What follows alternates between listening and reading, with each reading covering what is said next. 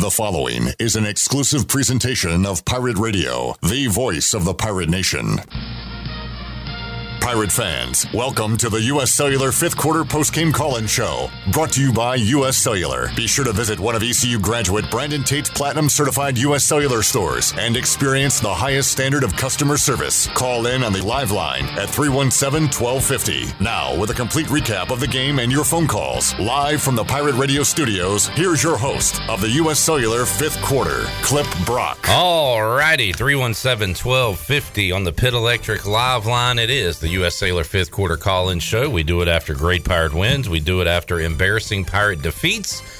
And we'll have the latter here tonight, 42-3. Still 1:30 left to go, but not much to wait around for. Might as well kick this baby off and get to your calls at 317-1250. You can find us on YouTube, Facebook, and, of course, the radio, internet side of things. Clip Brock, Billy Weaver here. Weave, a arse whooping today. Yeah, the game's over. Like you said, there's 1:30 left in the game, but it's over. And according to Mike Houston, it was over at the beginning of the third quarter when he kicked that field goal down 28-0. Now, we'll get some calls on that. Weave has some thoughts on that. Yeah, it's ridiculous. And just an embarrassing performance all the way around. Did not expect this one at all. I don't think a lot of people did.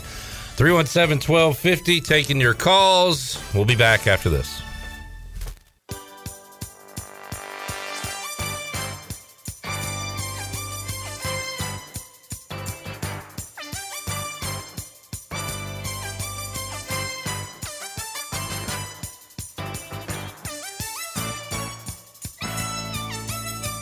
You're listening to the U.S. Cellular 5th Quarter Postgame Call-In Show. Here's Clip Brock. Now, with the Pirate Radio scoreboard, here's Shirley Rhodes. All right, let's run down a couple of finals from earlier today. Some wild finishes. TCU remains unbeaten after a last-second field goal lifts them past Baylor 29-28. Virginia Tech survived Liberty 23-22, and it was Wisconsin getting by Nebraska 15-14. Indiana beat Michigan State in double overtime 39-31. Games going on right now. Kansas State beating up on West Virginia 48-31. It is Washington State 31, Arizona 13. Oregon State all over Arizona State 31-17. Notre Dame shutting out Boston College right now 44-0. Appalachian State has a 27-7 lead over Old Dominion in the fourth quarter. And that is a look at your Buccaneer Music Hall scoreboard, brought to you by The Buck. And it is your beacon of music in the land of the Pirates in eastern North Carolina. And they are open from noon until 2 a.m. with live music every night. And right now during football season, you can join The Buck for Sunday Fun Day with football, food trucks, live music, giveaways, and the largest 4K TV in eastern North Carolina. You can follow The Buck on Instagram for updated schedules, and we'll see you at The Buck. Now let's head back into the U.S. Cellular 5th Quarter Postgame Call-In Show. Here's your host, Clip Brock. All righty. Thank you, Shirley Rhodes, Chandler Honeycutt, video production, and Billy Weaver to my left. Haven't had one of these in a while. In fact, we were talking on the pregame about the good luck charm Billy Weaver and all the fun, positive fifth quarters we've done the last couple of years. There was a stretch where we did a lot of these, so I'm used to it, but just haven't had to do a 42-3 beatdown in a long time. So tough one to take today, Weave. That was pitiful all the way around. Yeah, you know, if I'm an offensive coordinator for an opposing team playing East Carolina, I don't ever run the football. All I do is throw the ball over the middle. It was the most ridiculous thing I've ever seen. And we've been talking about this all year, that they've been susceptible over the middle. On third and long situations, they've given up plays over the middle, between the linebackers and the safeties. And finally, somebody, Dana Holgorsen, just said, you know what, we're gonna beat that horse to death. And they actually did. And that's where they killed East Carolina's defense. The defense didn't come to play. They got behind early. And often, and there was a situation where, you know, East Carolina could have made it very interesting. There was Isaiah Winstead had gotten behind the corner, wide open. He was underthrown. They didn't get any points out of that, obviously, and it was just downhill from there. 317-1250, let's hear what you had to say about tonight's game. By the way, the bright spot, at least here, hopefully you're having some good post-game food. We are, Parker's Barbecue. hooked us up and made sure to give Angry Billy some banana pudding. I needed that banana pudding. Had I not gotten that banana pudding, it'd be even worse. Yeah, so thanks to Parker's for that. 3 locations in Greenville to serve you some awesome football food. All right, Matt, Robert, Brian, hang on. We start with David in Greenville. Hello, David. Hello, gentlemen. Unfortunately, I'm calling with a sad heart. I don't know what we just witnessed, but Clip, it was good seeing you the other day at the basketball game. Secondly, I'm going to do a little famous quote after I tell you some good stuff. First thing, the pretzels were great today. Concession stand lines were kind of short. Got a chance to get a recruiting visit in with my son today, so that was wonderful. Special teams looked good. Like the long snapper today, 49, that's my boy. Shout out for my son. Then the bad news. Do y'all remember that movie Bambi? Yeah. Mm-hmm. And Thumper? Yes. Well, let me tell you a famous quote from Thumper. If you can't say anything nice, don't say nothing at all. Well, then we might as well just pack it up right now, turn the show off, and be done with it. Because there's going to be a lot of stuff, a lot of negative stuff said on this show tonight. All right, David. Well, yeah. Hey, Pirate Hoops is 3-0, at least until Monday. So we got that going for us right now. Yeah. David in Greenville, not going to say anything negative. No, but that's good. There probably will be a few of those. Yeah, there's going to be some. After 42-3. But well-deserved. You would imagine there will be. All right, Brian is up in Kernersville, North Carolina. Hey, Brian. Brian. Hello, Brian. All right, let's try Robert in Washington. Hey, Robert. What? Robert. I'm here. We're here. Can you hear me? Yeah, what you got? Well, congratulations to Houston, but I'll tell you, they are a classless bunch, and I don't appreciate it. Between the fans chirping, Holgerson trying to run up the score, and the worst thing, something I've never seen in my life, you seen the film crew on the Houston sideline, correct? Yeah. During the third quarter, the film crew was up in our stands filming the Pirates, everyone leaving early, filming us like it's cute. Well, don't get beat 42-3. I mean, I don't have a problem with that. I don't have a problem with people leaving. I don't have a problem with Houston and their 5 fans that were there chirping. They had every right to do that because they just came in and embarrassed East Carolina on Senior Day in their own stadium. What do you expect them to do? They had their film crew in the stands. Their film crew was there the entire game. I saw the film crew the entire game, but why? Sideline. What's going to be on the Pirates sidelines next? On our home sideline? But they're filming, and that's what, for somebody that's coming out of that business, I know how that works. You get all the angles. You get the story. You tell the story of the game. That's part of the game. I've never seen an opposing fan base send their film crew up into the home stand. Well, they're obviously making some sort of video that tells that's not just his normal problem highlights. is them being in the stands. That's what. Yeah, I mean, I get that you got a problem with that, but they got every right to be in the stands filming. They do. I mean, I know it sucks. To but the victor go the spoils. Yeah, absolutely. And I agree. I mean, they are classless. Disagree, man. They're classless because they're head coaches. But today, I have nothing to say about it because they kicked our ass. They did. They came in and kicked East Carolina's butt, and that's just the bottom line. With class. Win with class. You don't need to film the Pirates leaving early so you can put it in your documentary. How we kicked their butt and they're leaving early. Ha, ha, ha. Dude, do you know how many times I can tell you that we've gone into opposing stadiums and kicked somebody's butt, and I've filmed the fans leaving? The purple gold chant at NC State 100,000 times. That's part of the game. It was awesome. As a matter of fact, I've got it on my phone right now where I've filmed part of the stadium in the third quarter with people leaving. I mean, that's just part of it. Got to take the L. You got to, you know what? That's right. You got to take it. And if you got a problem with them scoring late, don't let them score. I've never had a problem with that. Okay, well, that's something I've never seen in my life where you have your film crew up. I know. We got it. Anything else? Hey, if that's the worst thing about the film crew being up in the stands, you're missing the whole point of this game. East Carolina's football team got their butts handed to them.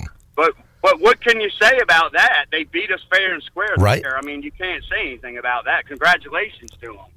But you can do it. You can win with class, man. Well, come on. Well, but that has nothing to do with the team. That's the film crew, man. That's not the team. That's but their team is taunting and stuff too. But again, I say do something about it. Right. Stop them, and don't let them do that on our field. They took over Dowdy-Ficklin Stadium today. Yeah. Hey, look. Okay. You know what? Would you be okay with their film crew walking the East Carolina sideline? Like literally on our sideline, but they can do that. They're allowed to do that. If they're not allowed, then somebody will remove them. If they are, they are. I don't care. I don't care about the film crew. All right. Thanks, Robert. All right, we go up to Connecticut and talk to Matt. Hello, Matt. What's up, guys? This is going to be a really different call than the first guy, talking about Bambi and Thumper, and the last guy talking about film crews. I say credit to Dana Holgorsen today. Houston was kicking our ass, and they didn't take their foot off the gas, and we didn't fight back. So I say all credit deserved to Dana Holgorsen and Houston. Guys, this was a total program failure today. And it wasn't just one thing. It was everybody. It was the head coach who clearly didn't have the team prepared to play a game today. I don't know if it was too much talk about senior day, too much emotion, too much emotional attachment to this thing, but this team was not prepared to play. I'm the first to give Blake Harrell all the credit in the world, but this defense was atrocious today. Donnie Kirkpatrick, the game plan was horrific. I have no idea what we were trying to do. To only be able to manage 3 points against this team today is an indictment against the entire system. And fourth, guys, I don't call out individual players, but the players need to really take a long look in the mirror today, because I saw on a few occasions early in this game where players were not playing hard and not hustling and not running to the football on defense. And that is not a good sign, guys. That is not a good sign. So the players, if you have any chance to beat Temple next week, you got to take a long look in the mirror and really question your heart. But guys, this was a total program collapse today on everybody. And I don't even know where you go after this one, but we just need to look ourselves in the mirror. We don't need to talk about film crews. We don't need to talk about Dana Holgorsen. We got our ass kicked today straight up, and that's on us to fight back. So that's all I got, fellas. All right, Matt. Good call. Yeah, absolutely. And Dana Holgorsen did exactly what the game plan was for them, was to exploit East Carolina's defense in their weak spot. Now, East Carolina's defense is good. They were horrible today. I don't think they're a bad defense just because of today, but they were horrible today, and they were exploited in that soft zone over the middle. I mean, they were just it was embarrassing watching that. They never made any adjustments. That's probably the toughest thing to handle, is that there were no adjustments made.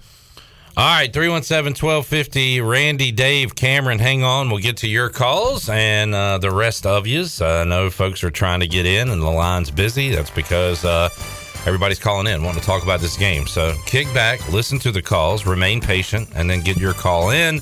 That's the way it works here. And shout out to our film crew for having us on YouTube and Facebook. Yes. Hey, Chandler, good job, film crew. Let's take a break. We'll come back. More to go after this.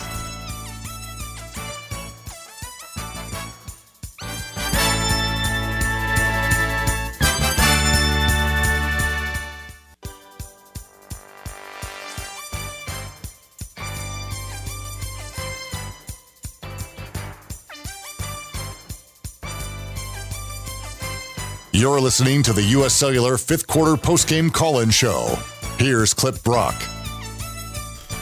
All righty, 317-1250, U.S. Sailor fifth quarter call-in show. 42-3, the final score tonight. Houston, all over East Carolina. Kyle, Randy, Dave, hang on the Pit Electric live line. We go to Cameron in Greenville. Hey, Cameron. Clip, Billy. You know what? That was embarrassing. That was embarrassing. It's kind of ironic that our seniors paid tribute today to the person that recruited him with a Scotty Moe type like performance. Listen, Billy, I want to say props to Billy Weaver. He's been calling it all year about how our defense is living on thin edge, playing the zone.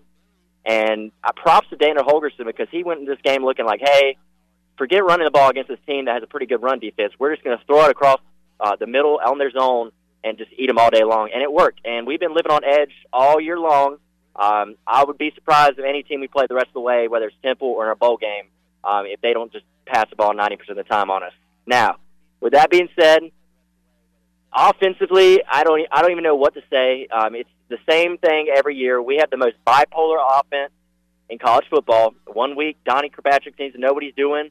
1 week, Holt Naylor seems to be the best quarterback in the world, and then the other week, he's horrible. It's such a bipolar offense, and it's very frustrating to have to sit there and watch all year long. And, thank goodness we don't have to see, I guess, another home game like that this season. But props to the seniors who've rebuilt this program. Listen, we've got a problem with the backup quarterback position. Mason Garcia has not had hardly any quality reps apart from that Navy game a couple years ago, and that is a serious problem going into next year. The season's basically meaningless until the bowl game. Then the game next week against Temple is meaningless. We need to find a way to get Mason Garcia, if he's the quarterback of the future, in the game for some meaningful drives. I don't care if we win or lose.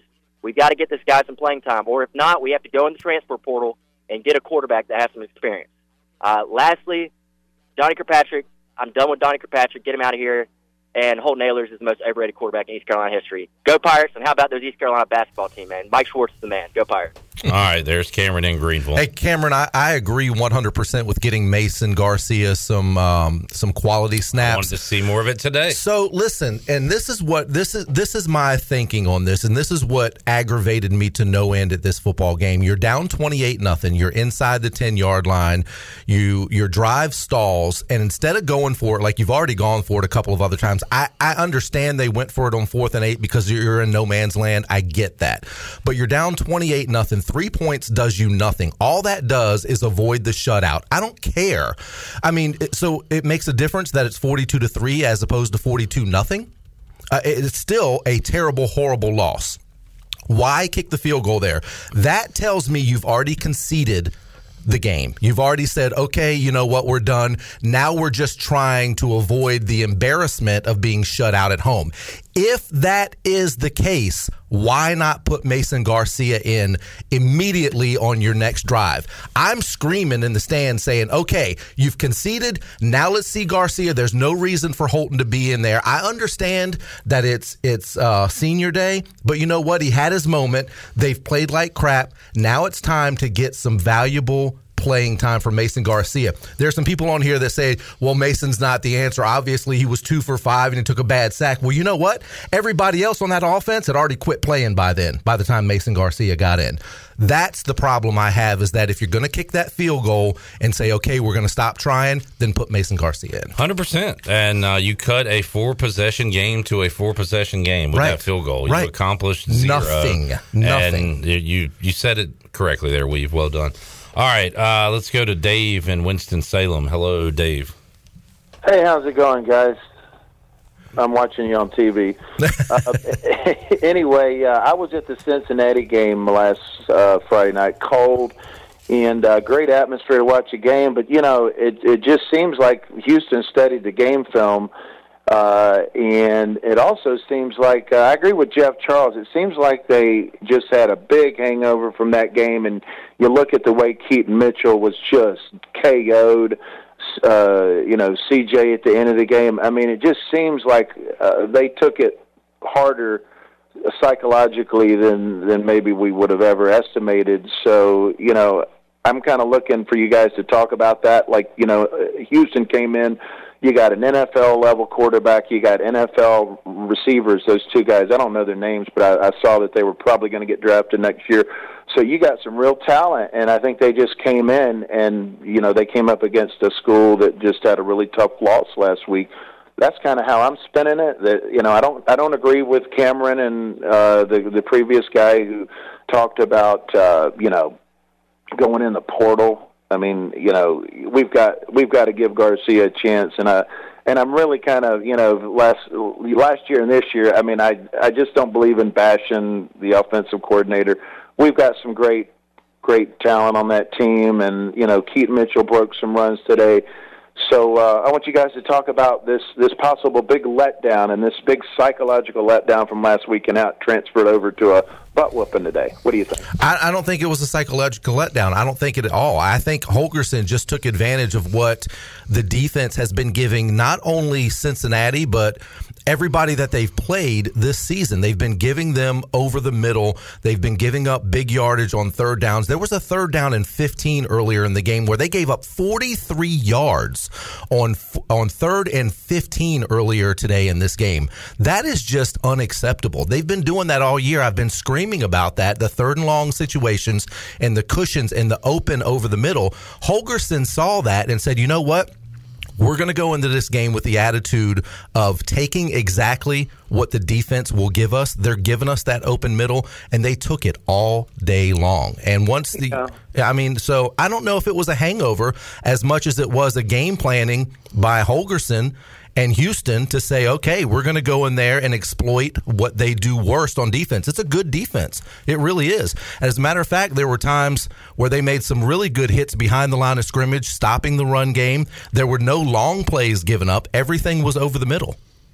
Yeah, those 2 big plays in Cincinnati, I mean, it was shocking, and they were down near my end zone seat. And, I mean, my mouth dropped, when it was just there was no defender deep, and I mean, who's playing safety? You're supposed to be down there in center field, the last stop, and so that's a good point. And let me see what else. Yeah, I mean, I think you go up to Temple. I don't, as far as keep putting Garcia in next week, Holton's a senior. You go up there, you regroup, and you win. You finish the season with a win, and you go to the bowl game, and you look at the year as a success, and you go into next year. So I hope that the rest of Pirate Nation that you guys have to field tonight, I hope it's not just, character assassinations and, the guy that called and talked about just a pathetic performance, and it speaks, the Scotty, I swear I wish this Scotty Moe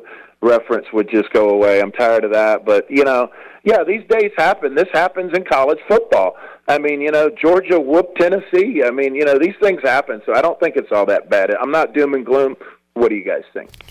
All right. Well, thanks for the call. It's doom and gloom today, but it's just one. It's I saw somebody say online that, if we're this bad, we don't deserve to go to a bowl. Well, we're not this bad. We've been good on other Saturdays. And so this was a complete crapper, and you got to come back. And I got in trouble for saying this earlier in the year. If you win this game or you don't, it doesn't change your bowl standing that much. No. Unfortunately, we lost out on the conference championship last week.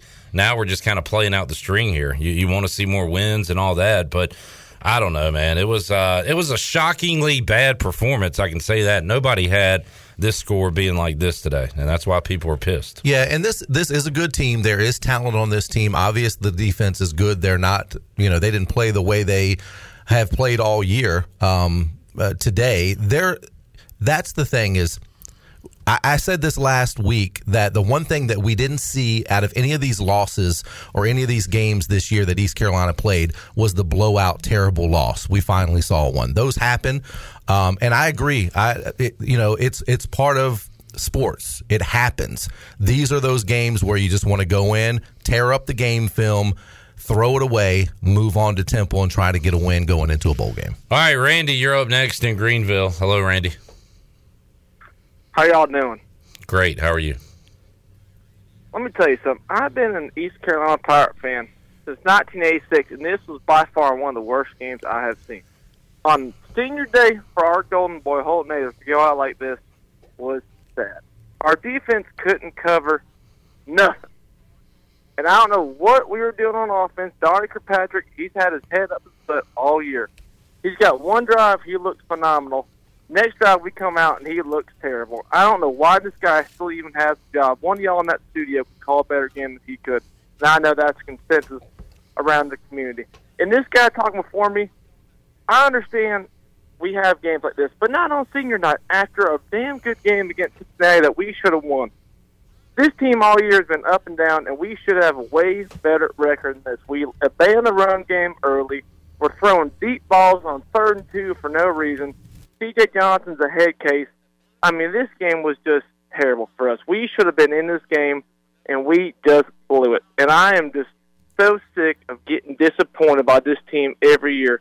Mike Houston seems like he's the guy for this team, but damn, do we have to figure out what we're doing on defense next year. And Donnie Kirkpatrick has to get out of town. All right, Randy. Thanks for the call and getting all your thoughts across after this 42-3 loss. All right, Kyle in LaGrange is up next on the Pitt Electric Live Line. Hello, Kyle. Kyle, you with us? Yeah, what's going on, fellas? You having a wonderful night? Hey, Kyle, we had just an amazing night.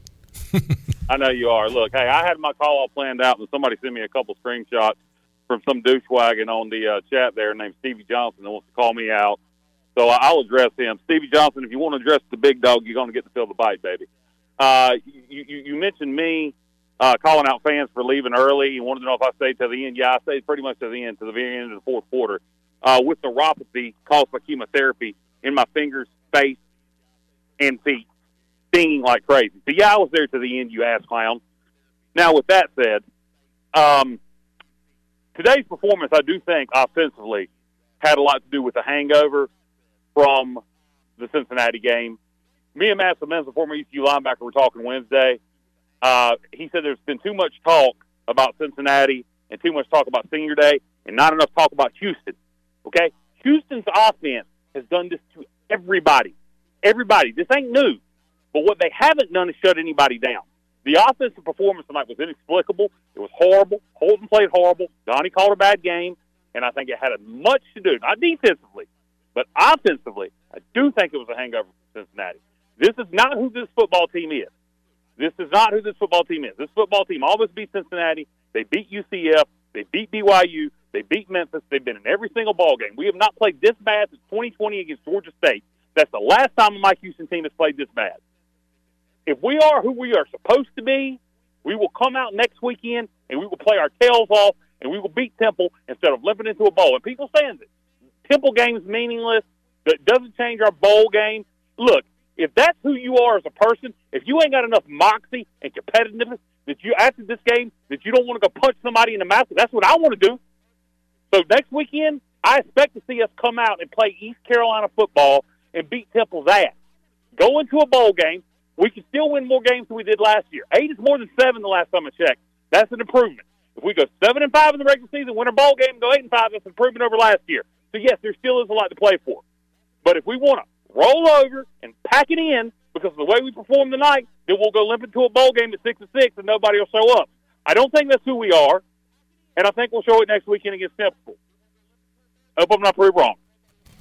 That's all I got. I hope you're proved wrong too, but the thing is you don't want to lose that Temple game for the sole fact that you would be going into a bowl game on a 3-game losing streak. That's just horrible. You just don't want to do that. That's the worst thing possible. So I think I fully expect East Carolina will play inspired and much better in that Temple game. At least I hope so.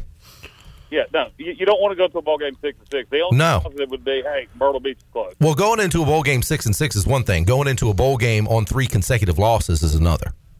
Oh, it's horrible. It's either way. You don't want to do it. Right. You want to beat Temple next weekend, and you want to finish with 8 wins. So, beat Temple, get to win number 7, and then go win our bowl game, get to win number 8. And that's all I got, guys. I'm going to go in here and eat some Mexican food at a Mexican restaurant. Wish I could drink, but I can't. But I go home and pack myself a nice bowl of cereal. There you go. Go All right, there's Mexican food and cereal. What a combo. There's Kyle in LaGrange, 317-1250. Pirates have not yet locked up a winning season.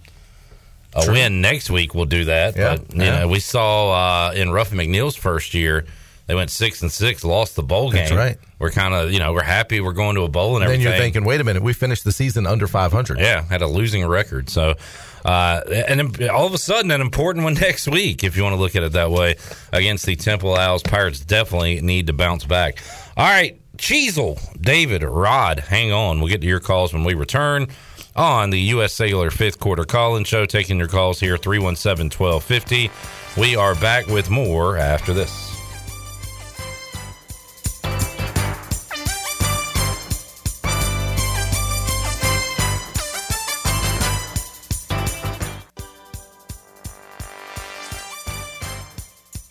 You're listening to the U.S. Cellular Fifth Quarter Postgame Call-In Show. Here's Clip Brock.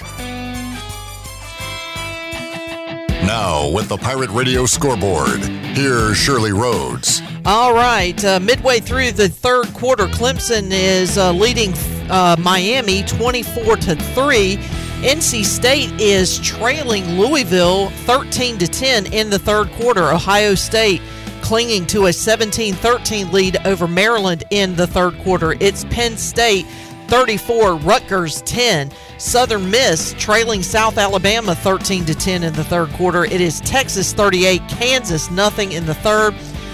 Heading into the fourth quarter, Georgia leading Kentucky 16-0, and Cincinnati has a 17-3 lead over Temple at the half at the Link. And that is a look at your Buccaneer Music Hall scoreboard, brought to you by The Buck. It's your beacon of music in the land of the Pirates.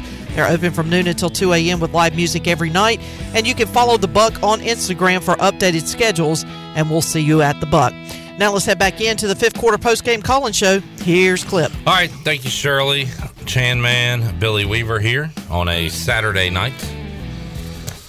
It was a beautiful day. It got really dark really fast after the Pirates lost 42-3. You know, that's one of the disappointing things about it. It was an absolute. I mean, you could not draw up a better day for football. Mid to late November football. Late November, not a cloud in the sky, little teeny bit of breeze. In the mid-50s, crisp air. I mean, it was absolutely perfect. Your wife said y'all were on the sun side, and it was like actually quite warm at times. I've got this pullover on. I actually had to take my pullover off because I started to sweat a little bit, and I think I even might have gotten a little bit of sun. So yeah, it was a perfect weather day for football, and just disappointing. Yep, very much so. Travis, Cheezel, David, hang on. We go to Rod in Wilmington. Hello, Rod. Hey, gentlemen, how y'all doing this evening? This one here was a tough one to take, boy. I tell you that. I said it before. We play these teams with these good quarterbacks. You better get some pressure on them because they're going to sit back there all day and tear you to death. That's what happened in the Tulane game. The other game, we got whooped pretty good, and that's what happened to us today. I mean, they let Pratt have all the time in the world, and he killed us. And this guy, Toon, today, he got the best receiver in the league. And you let Toon sit back there and just have his way. We should have been putting pressure on him from the first snap. And I think that defensively, but offensively, I mean, in the Tulane game, we had a little bit of offense today. I didn't see any intensity whatsoever out there, except for Keith Mitchell. He was one guy that was really putting second, third effort into everything. But I saw guys that just looked like they were sluggish, and I don't know why. Unless they were thinking, well, you know, that defense of Houston giving up all these points, it's going to be easy. But, you know, you got to have 11 guys playing with maximum intensity out there to win games like that. And you don't, and that's what happens.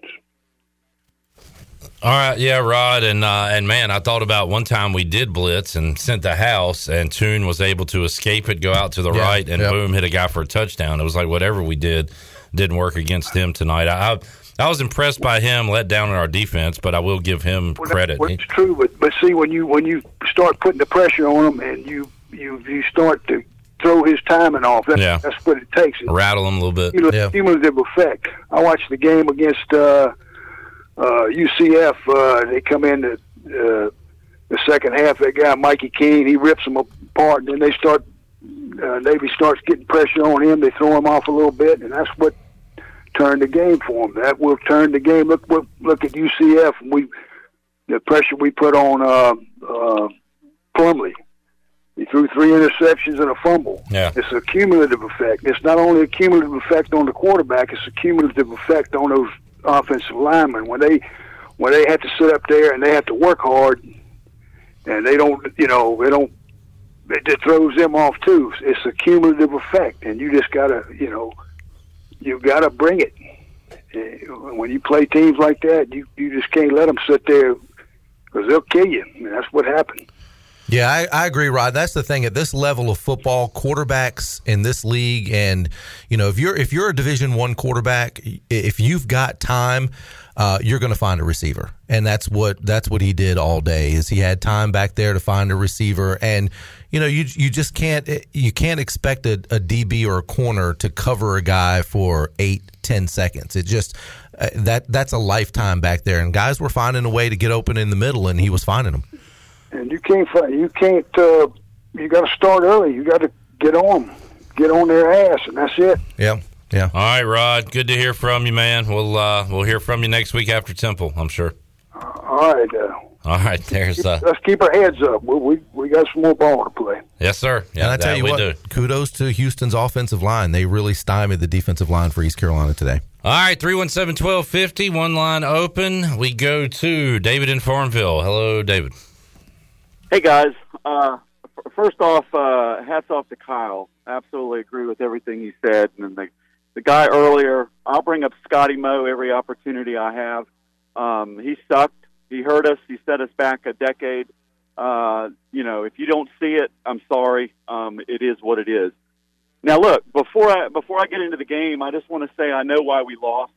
I got a great friend, but when he got into the car with the wrong hat on, I knew right then and there we were in trouble. And sure enough, he never took it off. And I just want to say, Newton, get another hat. So look, you could see real quickly where it was going to go. The first 2 series. This is the second game in a row where the officiating has decided they're going to let them play in the secondary. We're going to throw this 50-50 ball, hoping that we can get a pass interference call to maybe extend the play. But when you got 2nd and long and you throw the ball long, 3rd and long, you throw the ball long. Okay, so we're going to go for it 4th and long. We're going to throw the ball long. And it didn't work out. And that put us behind the 8 ball. I mean, the first 2 series, we didn't even have a first down. All in all, the play calling, where were the slants? Where was the over-the-middle passes? Where were the tight ends? I know they hit Ryan Jones on a couple of plays, but those are more swing plays out to the side. The play calling, I don't know. The guy doesn't want to call out the offensive coordinator, but I will. It sucked. I don't know what scheme. Look, hats off to Holgorsen and Houston. They saw the film, they saw our weakness, and they exploited it. I don't know what we saw on film. I don't know what we tried to exploit. It didn't work. So, absolutely, Temple's going to be tough. It's on the road. It's up there in the Philadelphia area. It's cold. We need to win, and need to come out strong. But the only last thing I would say is we have struggled against Houston. It seems like they've had us over the years, football-wise. But I just don't know what happened today. 42-3.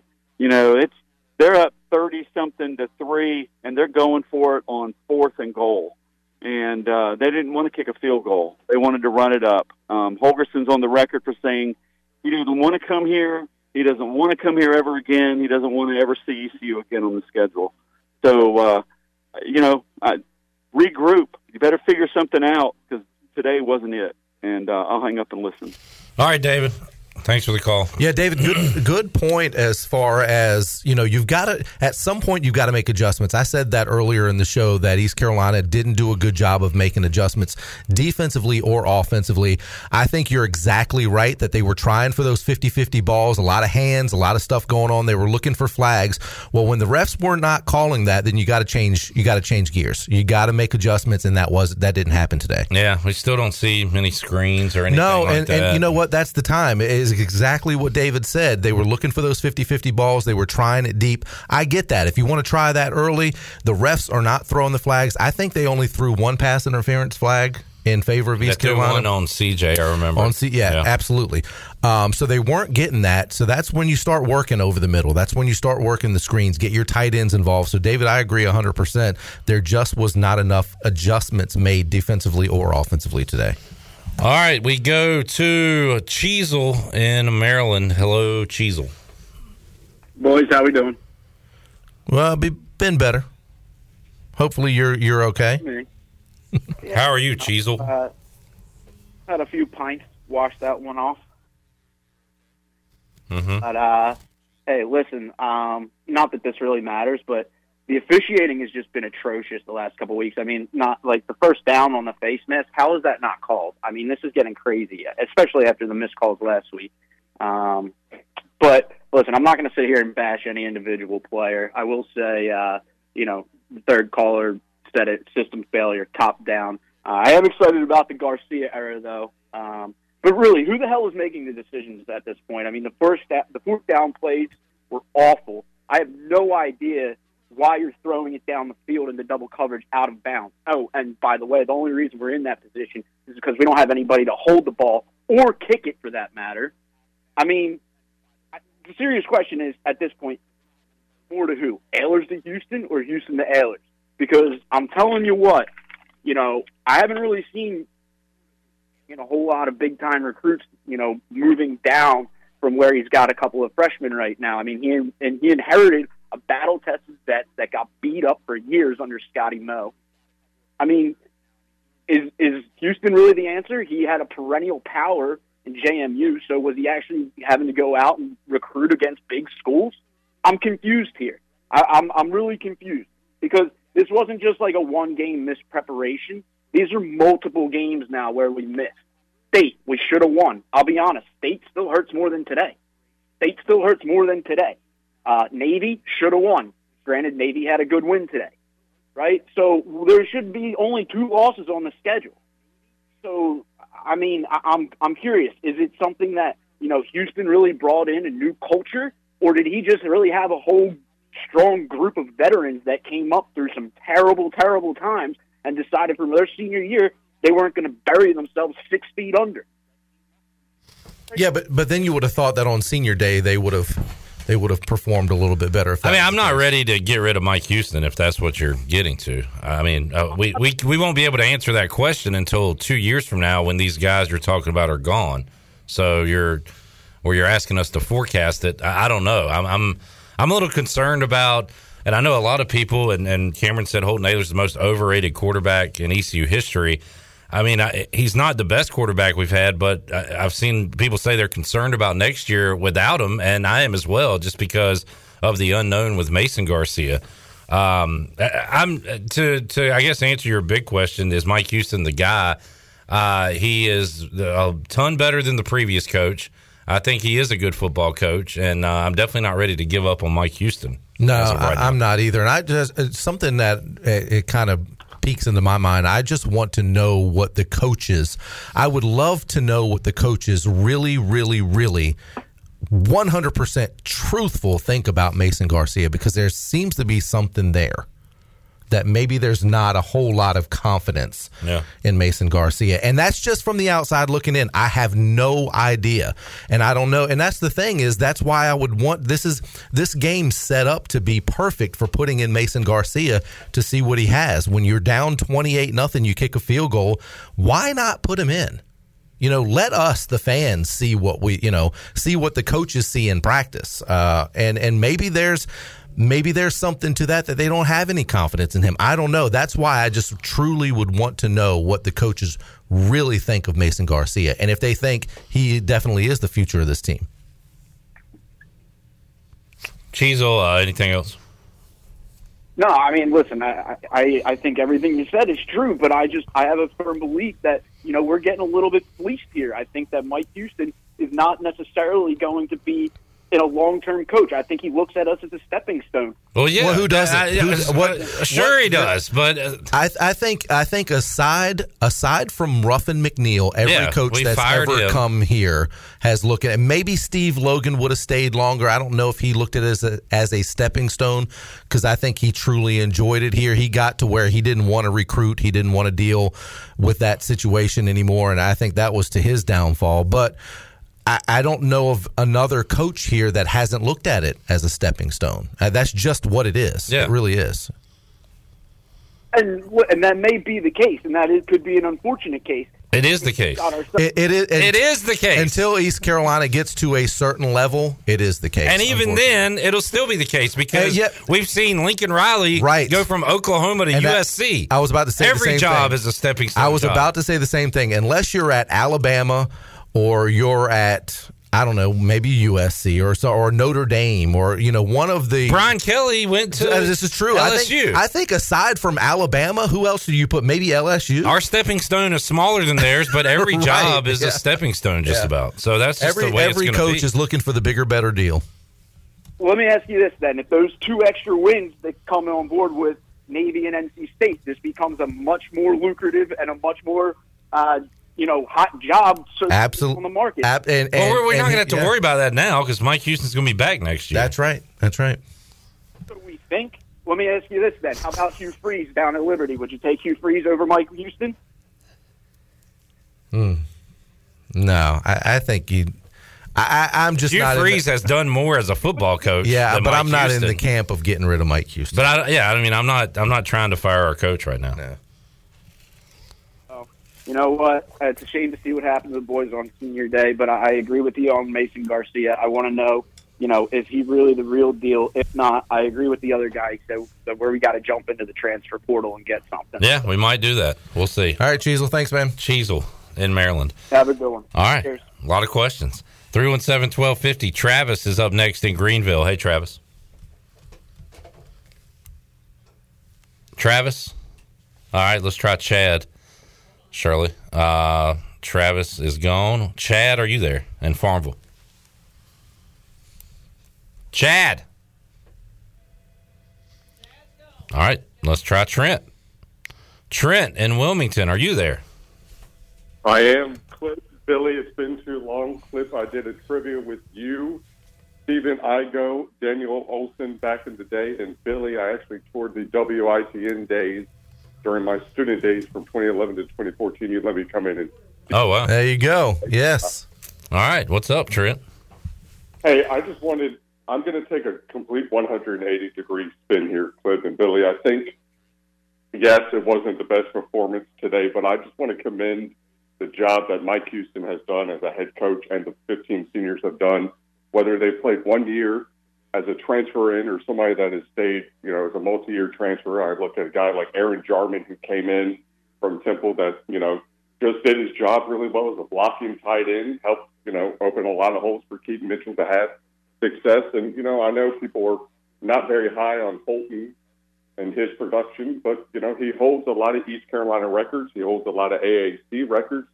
And Keaton Mitchell is on his way. He's had 2 back-to-back 1,000 yards in a season. When's the last time ECU really has seen that? If we didn't see Rajay go down with an injury, he was on his way to having another productive season, and we hope the best for his recovery. But there's a lot that can be said about this team that what they have done. You took a guy from Ryan Jones, who played primarily defense at Oklahoma, and comes to ECU and has really learned the tight end position. And you would say he's probably one of the best tight ends East Carolina has seen in quite a while. He is. What point are you making, Trent, with that? That people just don't need to jump off the ship so quick. That look at the production that we have had in 4 years under Houston. Right. Yeah, I agree. And that the cupboard can be restocked if we need it to be, which this is a pretty young roster overall anyway. Glaring is you're losing Holton Ahlers, you are losing Winstead, some guys, Ryan Jones in the passing game, but yeah, there's no doubt that we are further, so far away from where we were when we were in the depths. But you just hope that, tonight is a major anomaly and not a sign of things, which I don't think it is. I don't think it is either. That's why it's such a head scratcher, and that's why, some people are saying it's the worst football loss they've had in football and so many blah, blah, blah and all that. It's because the expectations have been set a little bit higher now. It's because East Carolina hasn't seen those blowout losses like they saw under the Scotty Montgomery and the John Thompson errors. So you get used to being competitive, and when you're not competitive, it hurts. It hurts, and you start to second guess yourself and second guess the coaches and all that. Like Clip said, hopefully this is an anomaly. I really do think East Carolina will bounce back. Will they win against Temple on the road? Who knows? I think they will, but I can assure you they probably. I would have to bet that they would play much, much better, much more competitive for sure. And I agree with that, Billy. But I totally, as somebody that has been a youth sports coach, you do everything you can, and sometimes a fluke game happens, or something that you prepare for doesn't go the way it was. And you're right, Billy. It comes down to how do you respond to this? It would be different if this was a trend. But in all these games this season, I think we've only lost by a combined 18 points in 3 games before the BYU game. I mean, just give it time. I know East Carolina fans, as an alum myself, we're very hard on, coaches and players, but it takes time. I mean, I think we've got the right coaches in place. We have the right pieces in place. And I think you brought in some guys like an Isaiah Winstead and a Jalen Johnson that you hear have done the right things with mentoring, the younger guys on the team. And yes, you didn't see a lot of those guys play, but there's some pieces in place that are waiting in the wings. And, maybe this wasn't just the opportunity for them to see it, but, in 2 to 3 years, I think we're back to where we should have been a long time ago. Trent, thanks for the call, man. Appreciate you checking us out tonight. Absolutely. All right. Trent in Wilmington, 317-1250. We go to Banky in Greenville. Hello. Yellow. Hey, guys, can you hear me? Yes, sir. Man, let me tell you what. This might be the most exciting day as a Pirate fan we could ever be. And let me tell you why. Because it is the start of a new era, and it is the end of an era. Because Holton Ahlers, it's officially out of Greenville. Come on now, Pirate fans. Let's get hyped up.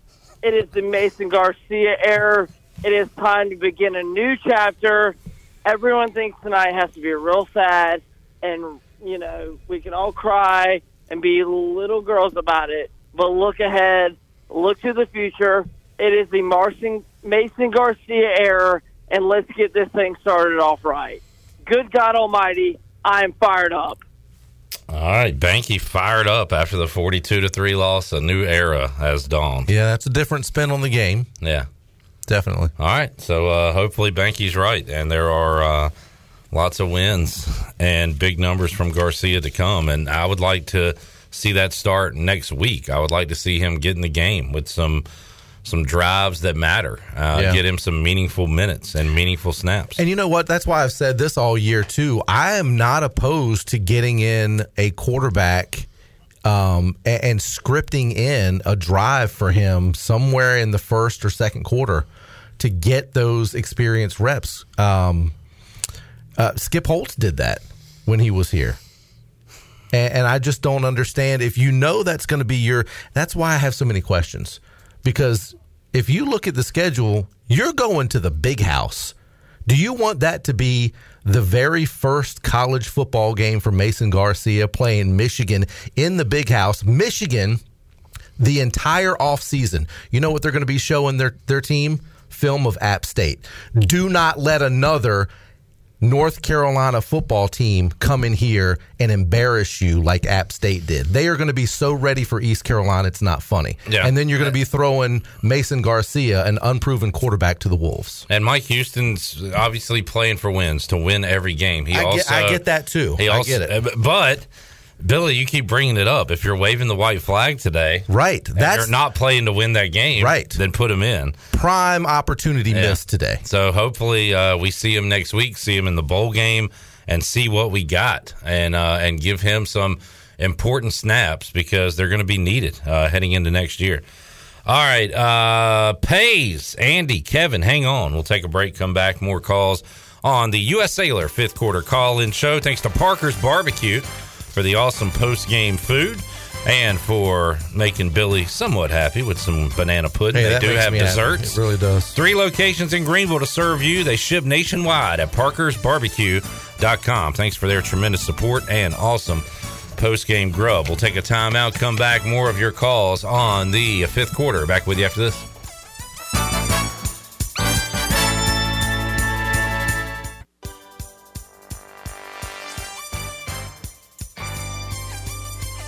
You're listening to the U.S. Cellular fifth quarter postgame call-in show. Here's Clip Brock. All right, back with you. 317-1250, Pitt Electric Live Line. You are tuned in to the U.S. Sailor fifth quarter call-in show. Be sure to visit one of ECU graduate Brandon Tate's U.S. Sailor locations. Experience the highest standard of customer service. Next to Little Caesars on Charles Boulevard in Greenville, in front of Lowe's on Memorial Drive. Next to Walmart on 10th Street in Greenville, and the U.S. Sailor store in the Greenville Mall behind the Chick-fil-A. I just thought of something. Can't wait to hear it. Not going to be very hard to pick out the Brown and Wood drive of the game. I thought about that late in the game with you, and didn't even bring it up with you, and I don't even think we might not have one tonight. We might just talk about Brown and Wood. It's the field goal. Because yes. Really? Yeah. The one you hate so much? Well, I mean, that was the only scoring drive. It was, but are we going to count that? I mean, it's giving you bad. Hey, look, it's counted on the scoreboard, and it's not a shutout loss. So that's all that matters. I think I could find a better drive, maybe where they didn't convert on fourth down or something. Oh, yeah. Than a field goal that you hated, that we all hated, by the way. I hated it. Yeah. Everybody hated it. All right, Randy, Kevin, Andy, hang on. Let's go to B. Pays in Raleigh. What's up, Pays? What's going on, fellas? So, one thing we got to remember, this conference is probably going to ease up a little bit next year. That's a good thing. I think UTSA, solid, UAB. There's some teams coming in that play good football, so that'll help us because you look at Michigan and you look at App State, Marshall, and Gardner-Webb as your first 4 games. I think Mike Houston's going to have to come to a crossroads with Donnie Kirkpatrick. He's either going to, DK's called some good games, but then I think somebody said, it's like Jekyll and Hyde. Sometimes it's just bad. And, I would take my chances. If you want to improve Mason Garcia, I would take my chances on bringing a new offensive coordinator and a guy that has worked with quarterbacks to get him in there. Because we're going to have to go to the transfer portal for a quarterback. I don't think there's what do y'all think? I don't think there's no question we get in the transfer portal for a quarterback. Well, I think you got to look. I think absolutely you have to look. There's got to be somebody out there in college football, a quarterback that's very, very good, sitting behind somebody or not in a situation that he is comfortable with and wants to get out. That's just the world that we live in right now. So I think you do yourself an injustice if you don't look into the transfer portal. Yeah, because you got to remember, even in when Carden was leaving and Benkert was the guy, they brought Philip Nelson in. And, Philip Nelson pushed Benkert. I mean, there's if, I know Benkert got hurt, and he probably was going to be the starting quarterback from what I was told. I mean, that was when I was kept covering. And I think Nelson was pressing him. I think Nelson was pressing him for the starting job. Well, that year, Nelson was ineligible, right? Because we had to go Blake Kemp and James Summers. I'm talking that's 50. I'm talking about 16. You're right, the following year, because Nelson was brought in, but was not. They tried to get him eligible, right? But he had to wait a year. Yeah. They tried to get real last minute. They were still trying to get him eligible, but they brought it. He was still. I think he was still practicing, if I remember right. Yeah, and 16. If everything goes right, you had a Nelson versus depending on what Benkert did in 15. It's all hypotheticals now, but yeah, they hit the portal even then before the portal was a thing, pretty much. Yeah. Absolutely. So I think that right now, what's crazy about this season is it looks like East Carolina is going to end up 6th in the AAC. And if I remember right, Cliff, did they pick them 6th or was it 5th in the season pros? I know it was definitely in the middle of the pack. Yeah, they had a bunch of teams kind of right there in the middle together. So I don't remember exactly. Yeah, because it looks like we're going to end up 6th in the conference because if we win next, we're 3-4 right now. I don't know who Navy's got left, but we're not going to win the tiebreaker with Navy. Navy's 4-4 in the conference now. You know, SMU's ahead of us. Houston's ahead of us. We've lost to Tulane, lost to Cincinnati.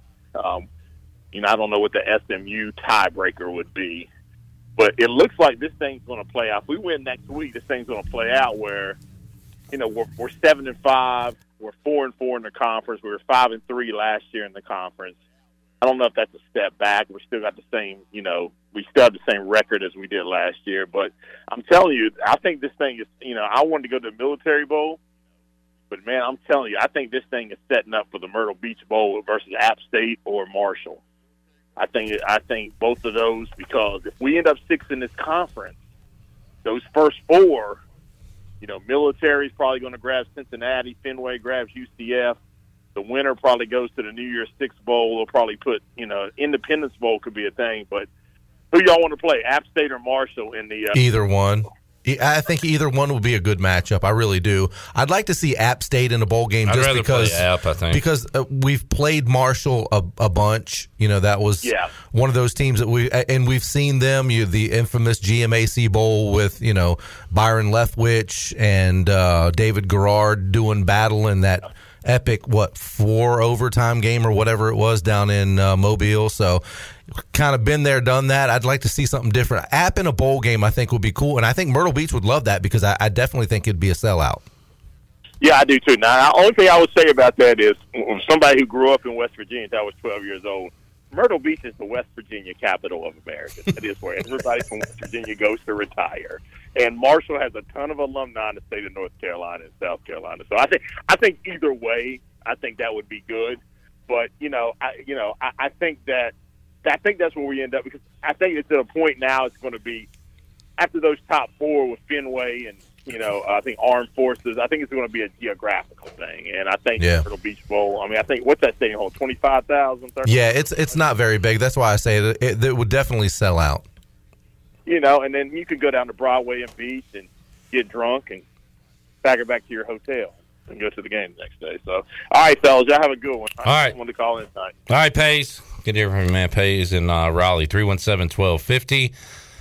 We'll be talking about that quite a bit after the Temple game, looking at bowl destinations and where we'll land. Andy is up in Charlotte. Hey, Andy.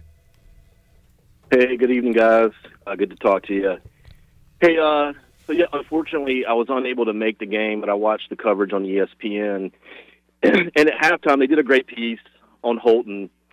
But one of the things I noticed, if you saw his shirt, you know, it had this big Mardi Gras, you know, bowl-bound graffiti across it. And I'm kind of thinking to myself, I get it. We're not playing in the conference championship, but to break out the bowl-bound T-shirts with there's 2, you know, what was 3 games left to go, I mean, you're kind of telling 18, 19, 20-year-old kids kind of subconsciously, hey, we've achieved our goals, right? Like, again, I get it. We're not playing for the conference championship, but I just thought that it's kind of bad timing is to break out the bowl-bound T-shirts when there's still something to play for, right? Senior day and so forth. So, again, we didn't lose the game because of a T-shirt, but I just feel like it didn't sit well with me at the score at halftime and then the rest of the game, you know, just thinking about that, right? Like, I don't know, but I'd love to get you guys kind of thoughts on that. You guys have probably, I'm in Charlotte, but you guys have probably seen those shirts flying around a lot more than I have. I actually haven't seen I haven't either. No. But, I mean, when did you say you saw this? Was this after BYU or since then? Like, right? You said it was the halftime show, right? This is today, the halftime piece with Ehlers. Oh, okay. Studio with Bailey, and, you know, they're showing a bunch of clips in the T-shirt that he had on, you know, again, bowl bound. And I just, well, he probably just could have been he threw on a shirt, but like I don't know. I hear you, and I mean all the players we talked to that they've said, and that's not their main goal. They had other goals. I hear you. I mean, it's kind of like a champagne celebration after you win your division in baseball, and then you win the first round of the playoffs. There's another champagne celebration. Like, you just keep celebrating. Right. I don't know. I think it's they hit one of their goals. I don't think any of them wanted to be the end all be all, but I hear you. Maybe a psychological thing where you say, okay, we can quit working now. I don't believe that's the case, but I don't know, good eye, Andy. Well, yeah, and I think that T-shirt, if it was the same piece that was on the coach's show last week, and that was probably taped or recorded even before that, so it's a little old in retrospect, looking back. So it's something, and I know how it is, and what when ESPN and those broadcasts come in, a lot of times they will get with the local affiliates or whoever has the coach's show and say, hey, do you got anything we can run to fill some time during our halftime show? Bailey and those guys probably sent them something over. So I wouldn't expect that was a very fresh story. So Jay says it was on the coach's show last Sunday. Yeah. Meaning if they had that footage, it would have been after the BYU, before Cincinnati. Before the Cincinnati. So it's a good 2 weeks old. So I think there's still that fresh, when they got bowl eligible and all. So I wouldn't take a whole lot of that away from that.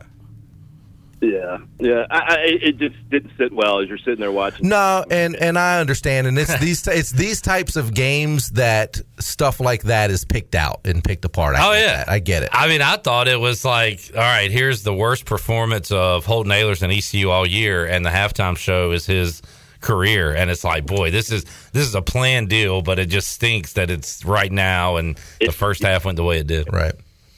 But yeah, kind of like when we do the show and everybody's calling and talking about how bad Ahlers was, and then we cut to a Parker's Barbecue commercial with Holton Ahlers talking. Bad time. That's in the log. That's already planned. Yeah. So it's just one of those things.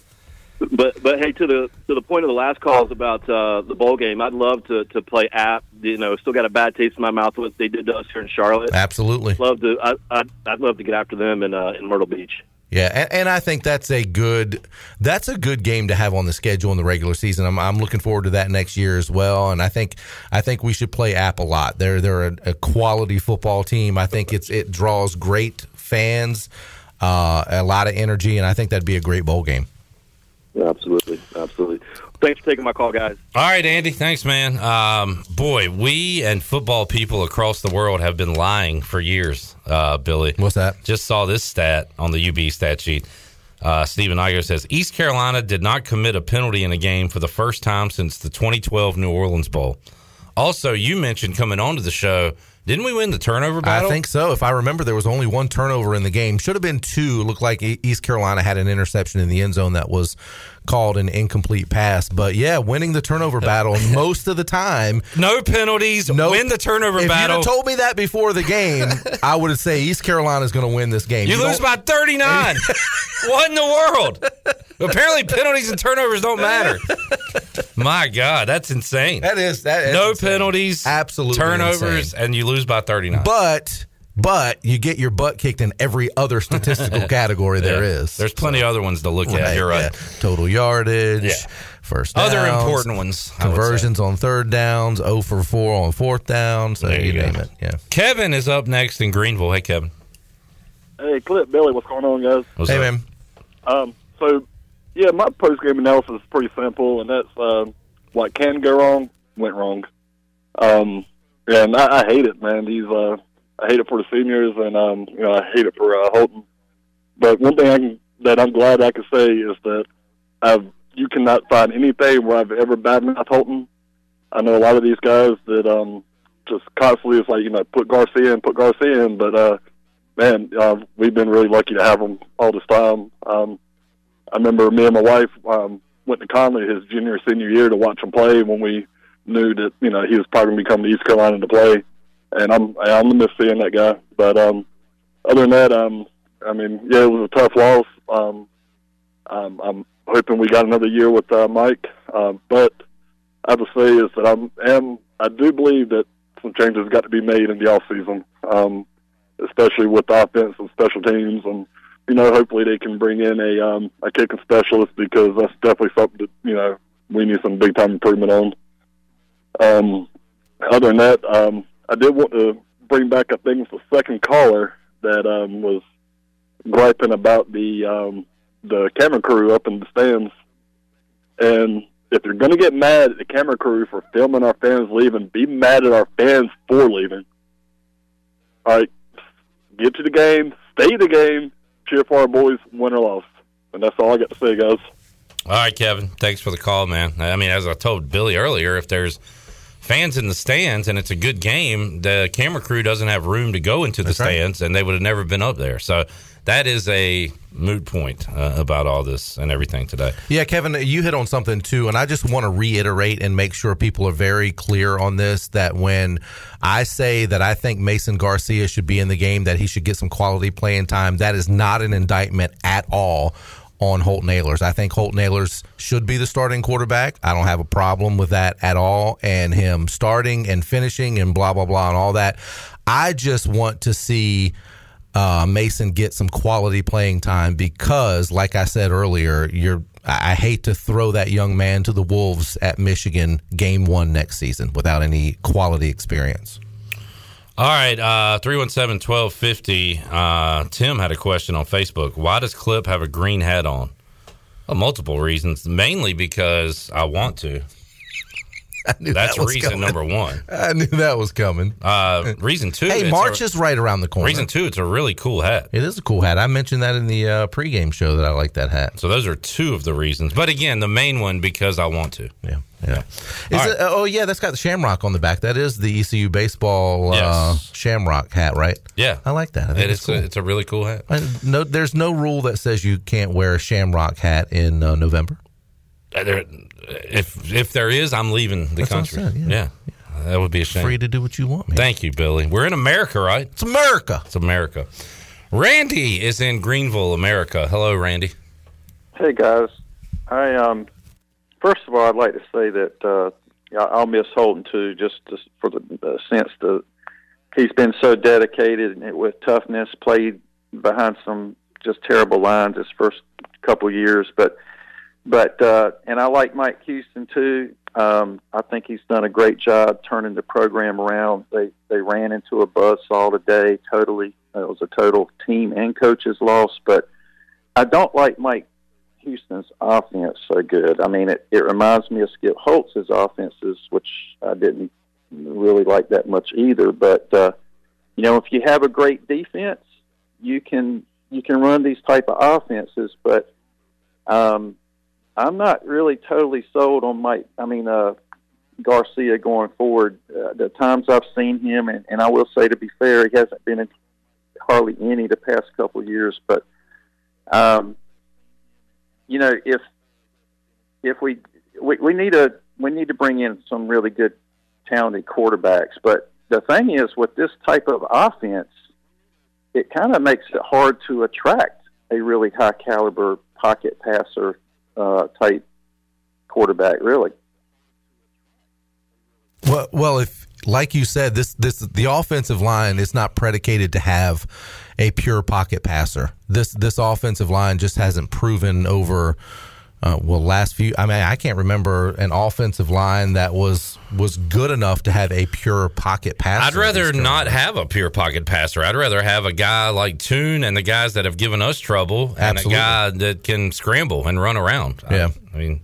Well, yeah, I see what you're saying, and I totally agree. I mean, the best overall is to have a mobile quarterback that's a great passer. I get that. I agree.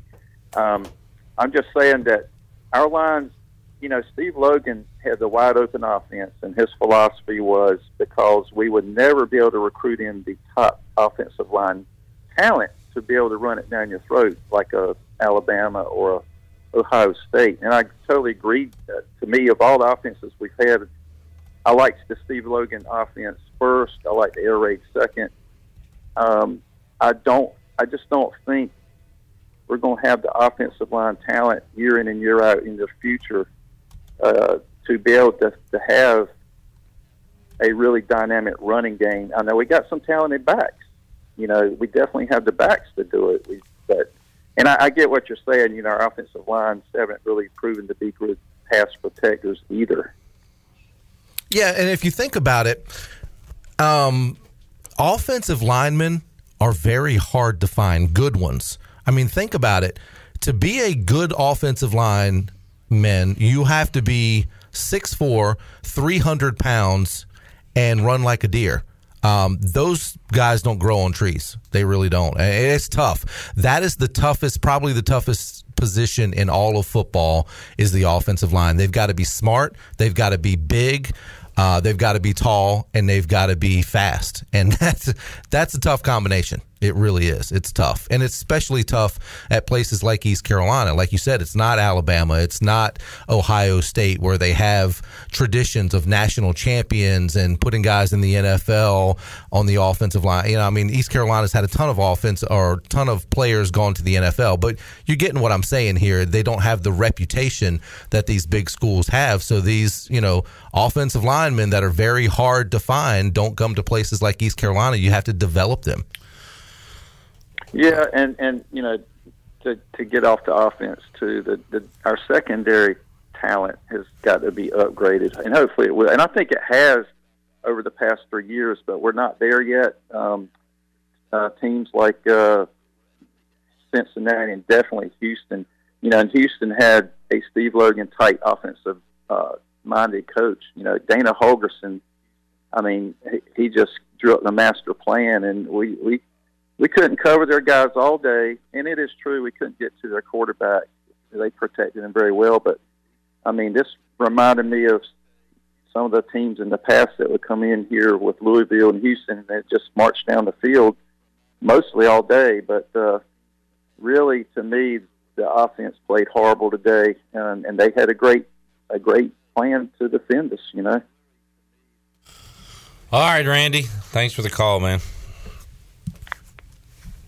All right. There's Randy in Greenville giving his thoughts after this 42-3 beatdown tonight at Dowdy-Ficklin Stadium. 317-1250. Atticus, our former intern, went to the game and is calling in. What's up, Atticus? Clip, I'm just upset. I really thought it was going to be a special season for the Pirates, and I look like a fool, but all offseason I told people that we were going to have a special team. We were going to be NC State. We were going to do all sorts of great things. And you know what? We had the team for it. We shot ourselves in the foot. We were only outplayed twice tonight in Tulane. And I would say that neither of those performances happened if it weren't for the things that had happened prior to that. If we don't lose to Cincinnati, this doesn't happen today. If we don't shoot ourselves in the foot against Navy and State, that Tulane performance doesn't happen. But, that's neither here nor there. That just... What a disappointing season. I had really high expectations. I really thought we were going to do great things. And I say that, and you know what, Clip? I'm going to put the ball in your court for a second. The rest of this call, would you like me to go positive or negative? Which direction would you like me to take it in? Because I could take it either way. What would you prefer? Sir? No, I want to go negative. I got to hear this. All right, Billy wants to go negative. Let's go negative. I just got to hear it. Honestly, I was kind of bluffing. I was hoping.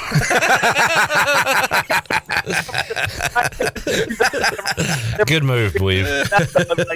I'll give them the illusion of choice, and just stay positive. So I'm going to say that I have a hearing problem. You said positive? Okay, yeah. I am in Greenville, North Carolina right now. I live in Charlotte. I love this great university, this great town, this great county, this part of the region of the United States. I love it. And I'll say this. You know what? We brought a group of friends down from Charlotte. Some of us went to school here. My girlfriend who went to South Carolina right here to the left of me. She's a little tired, but she's here. And we all came down here, and we're having a blast. And I'll say this. We brought a bunch of people down here, and we tailgated for ECU football, and it felt different than it did when I was in school here. It felt special. It was a good time. Everyone had a blast. It brought people together. People were smiling. It was all positive energy. Hello, Chris. 1 second. I'm on the radio, sir. And you know what? At the end of the day, there's nothing that can bring the United States of America together like ECU Pirate football can. And you know what? The midterms just ended, and at the end of the day, I saw one nation under God, indivisible, with liberty and pirate football for all. And with that being said, I can't go to sleep with a frown on my face. And I hope we play App State in the bowl game, because you know what? Like whoever an hour ago said, they left a bad taste in my mouth. They whooped us to Charlotte, and I can't wait to beat them. Chris, do you have anything to say to the people? Look, Pirate football is back. This is just an off week. this is nothing. This is not something I'm upset about, not something I'm concerned about. This is the future of a program that we're building year after year after year. This is Mike Houston. This is Mike Houston we're talking about. Houston. He built JMU football from the ground up. JMU football, they're not good because they're good right now. They don't have the best players just because they got lucky. Mike Houston built that program from the ground up year after No, he didn't. year, a decade worth. Mike Houston is our guy. That's all there is to it. Mike Houston, Mike Houston, All right. Mike Houston. We got it. Pirates. Okay. Atticus. There you go. Atticus and Chris, I think you said. Yeah, Chris was in the background trying to slow his roll. With some positivity there here on the fifth quarter. I tried to get the negative out of him. I really wanted to. I know. That would have been great. But Atticus was fired up. He's going to bed with a smile on his face. Yeah. All right, Will, Jerome, Mitchell, hang on. We roll on the U.S. Sailor fifth quarter call-in show. Update on the Buccaneer Music Hall scoreboard. Talking about a shootout. Maryland goes for it on 4th down and goal, and they get it. A rollout by Tua's little brother, and he hits a receiver in the end zone. It is Ohio State 33, Maryland 30. A good one going on in College Park. All right, we'll take a break, come back, have more for you after this.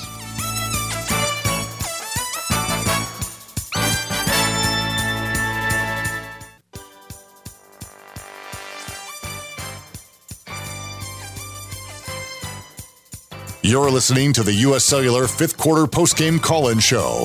Here's Clip Brock.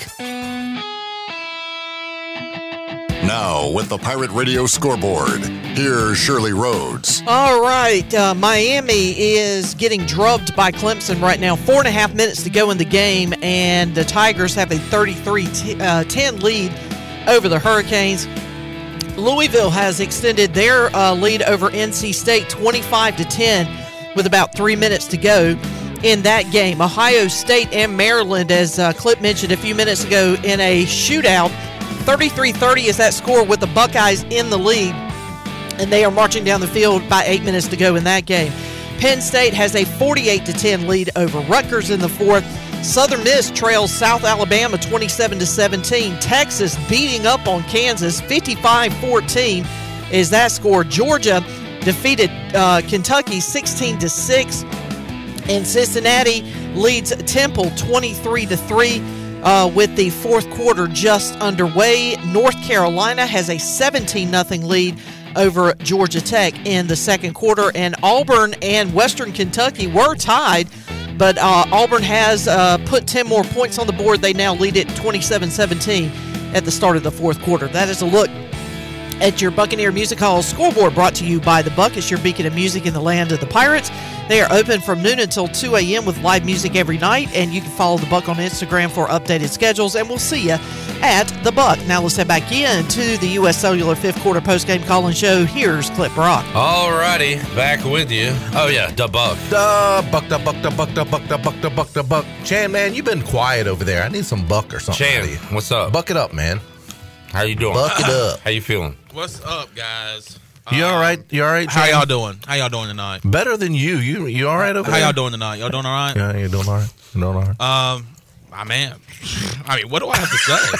Do I have to say something? Yes. You're on the my show. God. Chandler went to the game. What'd you think of the game tonight? Upset. Well, can we get to it Yeah, later? we got calls. Yeah. Oh, I thought he was going to be quick and had something. No, Chandler's never quick. No, jeez, It Chandler. takes a while. So, All right. Well, I didn't want to say anything anyway. Damn. Get to the calls. All right, 317-1250. I saw a guy today say on YouTube or Facebook that, like, this is the first game he's ever been to, and he hasn't had one high-five opportunity. I saw the same thing, too, and thought, you know what? Because I'm in the stands with my daughter, and we really get into the games a lot of times, especially her. She really gets into them. And we high-five a lot and do, nothing. Like, even Not in one. bad games, you get off to a decent start or you kind of cut into a lead. There was wait a none minute. of that. Wait. The interception. The ECU interception. Oh, yeah, that 'cause was it was still like it was 7-0 relatively then, right. right? It was early in the game. I did get a high five for that one. One high-five moment. Yep, one. Today for East Carolina fans. All right, Thomas, Mitchell, Jerome, hang on. Let's go to Will in Morehead City. Hello, Will. Hey, guys. How's it going? All right. Hey, Will. Hey, so today I had the privilege of hanging out with and watching the game with some of our ECU football alums Shane Carden, C.J. Struck, Bryce Williams, J.T. Boyd. And it was just unfortunate to see ECU football unfold throughout the game. And I would have loved to have seen us win. Yeah, I would have loved to have seen those guys would have loved to have seen them win. But unfortunately, that didn't happen. And I know a lot of people are pointing the fingers towards the coaching, but I think Mike Houston isn't the problem. I think ultimately today, players just didn't show up. Everyone can always point the fingers at coaching and play call and whatever, but today, I think the players did not show up. They did not play. Our defense has been playing great all year. But today, I don't know what happened, but ultimately, they were scared, and that's how I feel about it. All right, Will. It was. We've talked about a letdown, like letting one team beat you twice, type of thing, with Cincinnati last week. I mean, was it they were too high because they celebrated bowl eligibility? People have said that. I don't know. I don't. Was it too much focus on senior day, not enough about the opponent? I've heard that too. I mean, I like to think this team prepared the way they always do, but certainly didn't look like it when they came out of the gates today. I think sometimes just the snowball starts to roll and you can't stop it. And I think that was definitely a case with East Carolina today. If you remember, the first two possessions for East Carolina were 3 and out. If you remember, I think on the very first possession, C.J. Johnson got just crushed over the middle, sandwiched in between two defenders, and laid on the turf for a bit. That's got to be nerve-wracking. And I think those first two possessions, and then, of course, with Houston, the way they came out on their first possession, East Carolina's defense had Houston on their third offensive play of the game in a 3rd and long situation. They gave up that 3rd and long. Houston went right down the field, scored 7-0. And I think East Carolina never got into any kind of rhythm. They were behind the chains all day. And after those first two possessions and when Houston scored, like I said, that small snowball just kept building and building and building. And they just never got any kind of rhythm whatsoever today. All right, 317-1250. Jerome is up next in Greenville. Hey, Jerome. What's up, guys? I'm kind of confused because, like you said, that snowball kept going and going. Well, in the third quarter, we got some momentum, and we got down to it was 4th and goal, maybe from the 5 or 6 yard line, and we kicked the field goal. Yeah. What type of message is that sending to your team? I said that from the very start. That message is sent loud and clear. We're throwing up the white flag. Clip put it perfectly. You went from being down 4 scores to kicking a field goal and being down 4 scores. 4 possessions, yeah. It did nothing. It only sent a message to your team that, A, I don't have confidence in you because you've gone for 4th down, 4th and 8 once and 4th down another time, and you didn't make it.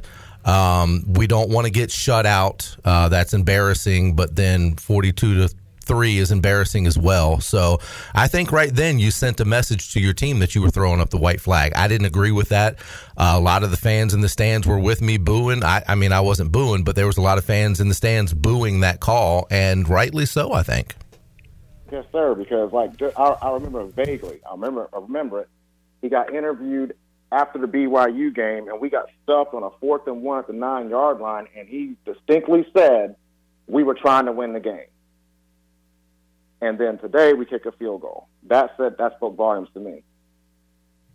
Yeah, I agree 100%. I don't know why you go for the field goal there. And then I also said the same thing too after that. If you're gonna send that message, if you're gonna throw up the white flag, that's when you take Holton out, so you don't risk any injury to the guy that you're gonna have in the Temple game, and you're gonna have in the bowl game, and who is your leader and who is your senior. You don't risk injury to him. You go ahead and put Mason Garcia in for some legitimate snaps against a very good Houston football team, and it didn't happen. I don't understand that. All right, Jerome, thanks for the call, 317-1250. I knew he was going to bring that up. He had already messaged me about it, and it's still irking him, just like it is you, Weave. It is. All these hours later. All right, Mitchell is up in Winston-Salem. Hey, Mitchell.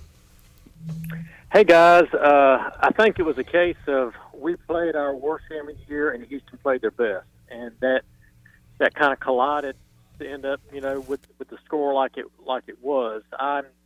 I'm just elated that we're already bowl eligible, because if we weren't, I'd be very concerned going into the Temple game. But as it stands now, I think what I would do is I would start Garcia against Temple and let him play the whole game. You let Holton do nothing but rest. The Temple game means nothing right now, and Garcia needs an entire game where he can show what he's got, and so he can see what it takes to win a game. And Holton just needs to rest that shoulder and get ready for the bowl game. The bowl game at this point is far more important than the Temple game, and I don't think we'll do it. I think we'll start Holton and then not put Garcia into the end, which means nothing. But I vote right now, just let Garcia play the whole game. And it's not because I'm mad at Holton. It's not because Holton, I don't think, would do a good job against Temple. He just needs to rest. He's physically struggling right now, and he obviously does not want to run the ball because he doesn't want to get his shoulder knocked out again, and that's one of Garcia's strengths is running the ball. So we should go up to Temple and just run him to death. Let Keaton run, let Marlon run, and let Garcia run, and I think we'd have a good shot at winning that game and guaranteeing a winning season, and then go into the bowl game with a well-rested Holton. Do y'all agree or disagree? I'm sorry about that. Mitchell, I actually agree with that 100%, because I think if you can look at it in a situation, say you're an NFL team and you're the Philadelphia Eagles, and you're getting to the last game of the season, which really means nothing. You rest all your starters. You sit your quarterback. That is not an indictment on the quarterback, any bad plays or anything. I agree. And you know what? To tell you the truth, I think Holton Ahlers is a mature young man. He really is. And I don't think he would be against that. I really don't. I don't think that's a bad idea at all. Or the situation where maybe you start Holton, let him play a couple of series, and then sit him and let Garcia take the reins from then on out, so that you get him some meaningful snaps. I think either one of those situations would work. I don't hate that, starting Garcia and letting him have the whole game. I think maybe a better situation is to let Holton go ahead and start. That kind of sends a message to him. You are our guy. We want you healthy. Get a couple reps in there to keep a little bit fresh, so there's not that rustiness going into a bowl game. Because you got to remember, a bowl game is going to be a few weeks out. So that's that much extra time. That's another extra week where Holton's not getting any quality reps. So I think you get him in early just to keep the rust off during that preparation for a bowl game, and let Mason Garcia take the reins. I don't think that's a bad decision at all. All right. What do you think? He said, Clip, what do you think? Oh, I hadn't thought about the whole start and play the whole game, but I definitely want him to play meaningful minutes in the first half in a game that is not out of reach, when we're actively trying to score and playing a first-team defense. I need to see Mason Garcia with those opportunities. So if that's sitting Holton and letting him play the whole game, that's fine, but I at least want to see him in meaningful series in the first half next week. Absolutely. Well, gentlemen, thank you for all y'all do, and I'm not overly concerned. I mean, this was an awful game, but it's just a bad game, and we had 4 or 5 excellent games in a row. You can't expect a team to play great every single week. So we just took it on the chin. The good news is that we're back as a program. We're back as a team. The coaching staff, with the exception of special teams, is doing their job well. We've got some really good talent out there, and I see no reason to think that the future is nothing but rosy. We're going to be in a conference that we now are going to be able to win in, a conference that if we just keep our nose to the grindstone, we can actually dominate. Our biggest competition is going to be SMU, Memphis, and UTSA, and probably UAB. But they are not the juggernauts that Cincinnati, UCF, and Houston have been over the last 3 or 4 years. So I'm not like the folks that are in a depression because we're not going to the Big 12. I think we're being handed a gift here, and the gift is our easiest path to conference championships is in the American, the weakened American, and our easiest path to a big bowl game is to be the number one team in the group of 5, and that's to me that is obvious. If we were in the Big 12, it would be a bloodbath. You got Baylor, West Virginia, Texas Tech, Oklahoma State, Cincinnati, UCF, Houston, and some years you wouldn't win a single one of those games. And so I think we need to be realistic with ourselves and say our number one goal is to win ball games. It's not to be in a major conference. Being in a major conference does nothing for you. Just ask Vanderbilt. And I want to get back to the point to where we're winning conference championships and being ranked in the top 25. And I don't think that would happen to us in the Big 12, but it can happen to us in the new American. Thank you, folks. All right, Mitchell. Thanks, man. We'll get to that later. But I think you bring up a good point with the easiest, quote unquote, path to the playoff. Yeah, but I would just love to be able for a head coach at East Carolina to sit into a recruit's living room and sell the Big 12. And to have that money coming in. And you talk about Vanderbilt, I get it. But let me tell you what, Vanderbilt's cashing a pretty darn big check. I tend to agree that it might be easier to get in that way to be the top group of 5. The problem is that didn't get you into the playoff. Now, if there's an expanded playoff, maybe. Right. But would we take but that's a different conversation than is it better to be in the AAC or Big 12? On both sides. The answer is Big 12. Yeah, 100%. Yeah. All right. Thomas is in Greenville. Hey, Thomas. How you doing? Good. How are you? Doing good, man. Doing good. Well, this is just my opinion, but you can't have Mike Houston sitting in a recruit's living room and talking to him about coming to Greenville when you can only score 3 points against Houston and even think about playing in the Big 10 or the Big 12. It ain't going to work. It ain't going to happen. Bottom line is, I don't know where the coaches were this week. I don't know where the players were this week. Somebody was on vacation. I don't know. But why would you even think about kicking the field goal in a game when you're down that many points at that point in the game? It's ridiculous unless you're just trying to get against give the field goal kicker a chance of getting a little momentum going for him. But like you said earlier, the guy in Winston-Salem, I hope and pray that this game is put behind us and we can go to Philadelphia and we can win.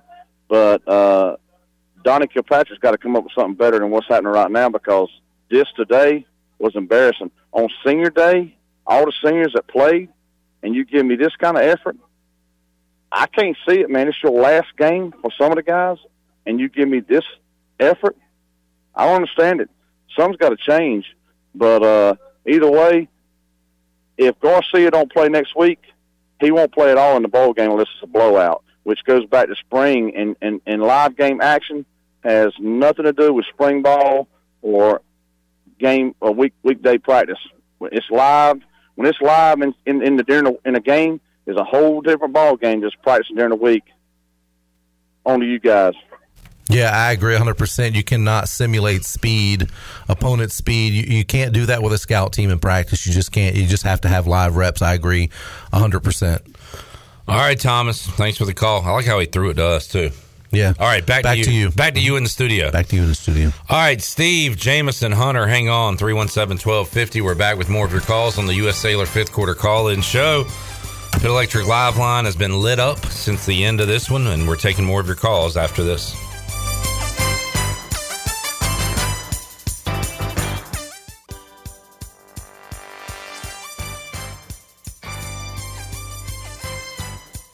You're listening to the U.S. Cellular 5th Quarter Postgame Call-In Show. Here's Clip Brock. All right, drowning the sorrows with a shrimp burger from Parker's Barbecue. 3 locations in Greenville to serve you. You can order nationwide. It can get shipped to you at parkersbbq.com. Thanks to them for their support and for providing us with some awesome post-game food here on the U.S. Cellular Fifth Quarter Call-In Show. All right, lines. We actually have an open line, 317-1250. Steve Jameson, hang on. Hunter in Greenville, you're up next. Hey, Hunter. Hunter is gone. Let's try Jameson in Fayetteville. Hey, Jameson. Hey, how we doing, boss? All right.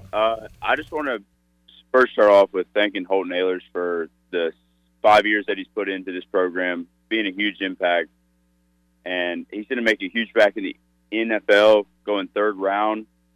All I got to say is when he leaves, Donnie needs to go with him because the way he played that game today was pitiful. And I'll be honest. And I'm a diehard Pirate fan, but the way he acted against a mediocre, at best, Houston Cougars team blows my mind. And the fact that I paid all kind of money, family, whatever, paid all this, blows my mind. I just want to know your take on that. And also, I hope Tennessee gets in on the 4th spot in the college football playoff. Go Vols, baby. All right, there's Jameson.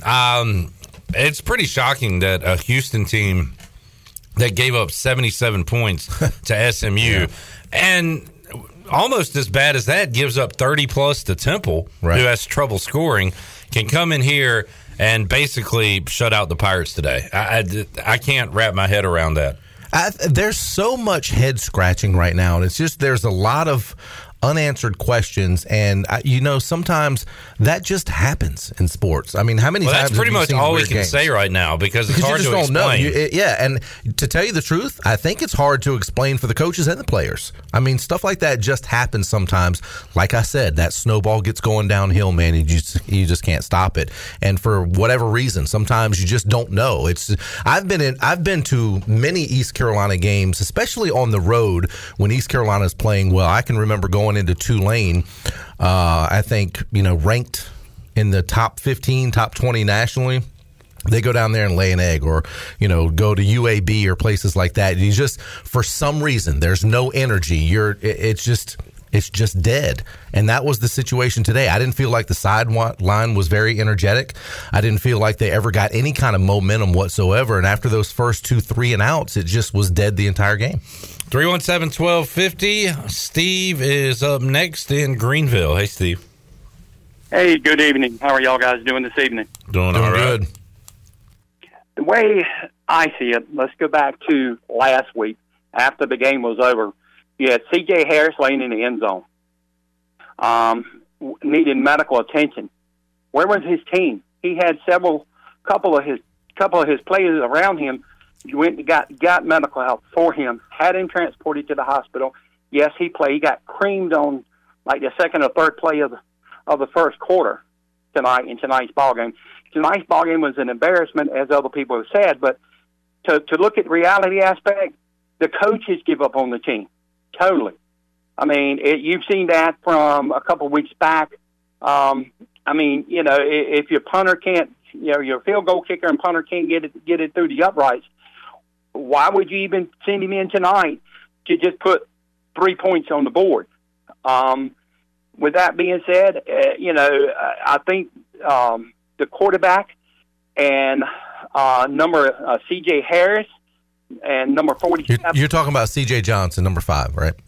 Yeah, number 5. Yeah, C.J. Johnson. C.J. Johnson. They've all been running the team. They have been running. Their quarterback's been tossing out plays. And I feel like that they're the ones that have been toting the team this whole time. I feel like without them, and I think that they left Conference USA. They come to the AAC conference. I think it's time, and I disagree with what the gentleman said earlier.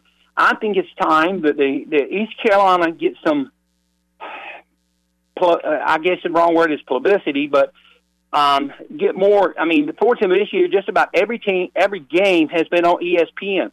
Lots of exposure for ECU Pirates. Great. But if your coach is going to give up on you, you need somebody on the sideline that's really going to care about you, respect you, and stand behind you in this aspect. Because after a 45-3 disappointment tonight, and according to some of the bowl games that they're eligible for, one of them is against the number one team in the nation, Ohio State. Where did you see that? What are you talking about? On the bowl predictions earlier in the week, it's called CJ Beefy Bowl. It's an actual bowl game that's held, and they had a chance to play in that against Ohio State. Dude, I don't know what you're looking at, man. There's no way in the world that that's a possibility. No. They're not playing Ohio State in a bowl game ever. Okay, I mean, I'm just saying it was a post that was put up and had all the bowl games that are produced, are come in between now and the last bowl game of the year, which is 8 years. Yeah. Anyway, getting back to reality aspects of this whole thing of tonight's disappointment, I think that they just need to get a new coach or bring one of the better old coaches back. I mean, why can't you bring Skip Holtz back, or why can't you bring, some of the other ones that were real good, and they just got picked up by other colleges and went coaching elsewhere or went coaching in the NFL. I mean, you see this turn around just about every year come, towards the end of the season. I know some teams, the coaches trying the players just let them down. But, in East Carolina's aspect, I feel that, they just need to wipe the board clean and get a new coach, a new offensive coach. Because, I mean, like the gentleman said, they threw up the white flag. Yeah. Steve, we got you, man. Yes, Steve, I've seen Coach Logan down at in Atlantic Beach. He's not coming I'll back. maybe talk to him. And Skip was here last home game, right? Wasn't Skip? Yeah, he was around? here. Maybe we'll get Skip or something. I don't know. But I tell you what, with what we got going right now, I don't think we can beat Ohio State. No, Ohio State just had a scoop and score. They've just put this thing to bed, 42-30 in the fourth quarter with about 9 seconds to play. Steve, thanks for the call. Call of the night so far. Craig said this dude called into the wrong team's postgame show. He might think we're wait, does he think we're TCU? Oh, they are purple. They are purple. They're purple. And They're in the playoff. ECU, TCU. It's very. They barely won their game. Maybe he thinks their coach should leave, and he wants to bring Gary Patterson back. Gary Patterson. Yes. We figured it out. Yes. All right. Well, thanks for calling in, Steve, to the Horned Frog Radio Network postgame show. All right. Wait a minute. What's the horn? Don't they do? They do something like the Wolf Pack. Oh yeah. It's like that. That's it. I think that's it. Is that the Horned Frog? It's something like thing? that. It's something like that.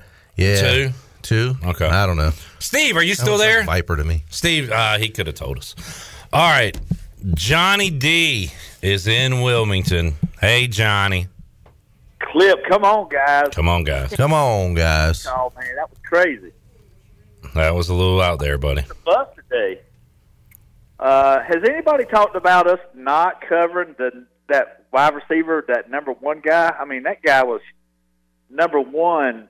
I mean, he looked like a NFL wide receiver all day today, especially on those third and longs, man. We were giving him those plays, but I just kept waiting for somebody to adjust and say, look, you need to cover number one, and we never did today. But anyway, it was disappointing. It looked like a good crowd today, but oh, well, we should take care of Temple next week. But it's been a good season, man. There's a bunch of games, as you guys know, we should have won. But, hey, you have games like this, I guess. But anyway, you guys have a great show. And Broncos going to beat that crybaby tomorrow, Clip. Crybaby. Who they got tomorrow? Derek Carr, the crybaby. Oh, man, come on. I tell you what, Johnny. Come on now. I don't know if you heard Friday, He but was passionate. we had an impossible time trying to pick that game because I don't want to pick neither one of them. I heard you had my wide receiver, but you gave him up. So anyway. Yeah. Well, good luck to your boys, Johnny. All right, buddy. Hey, Clip, I hadn't said anything to you about this either. How about them Commanders? Monday night whooping. Dun dun dun dun. Dun dun dun. Dun dun dun dun dun dun. Dun dun dun. Dun dun dun dun. Have you looked at the playoff picture?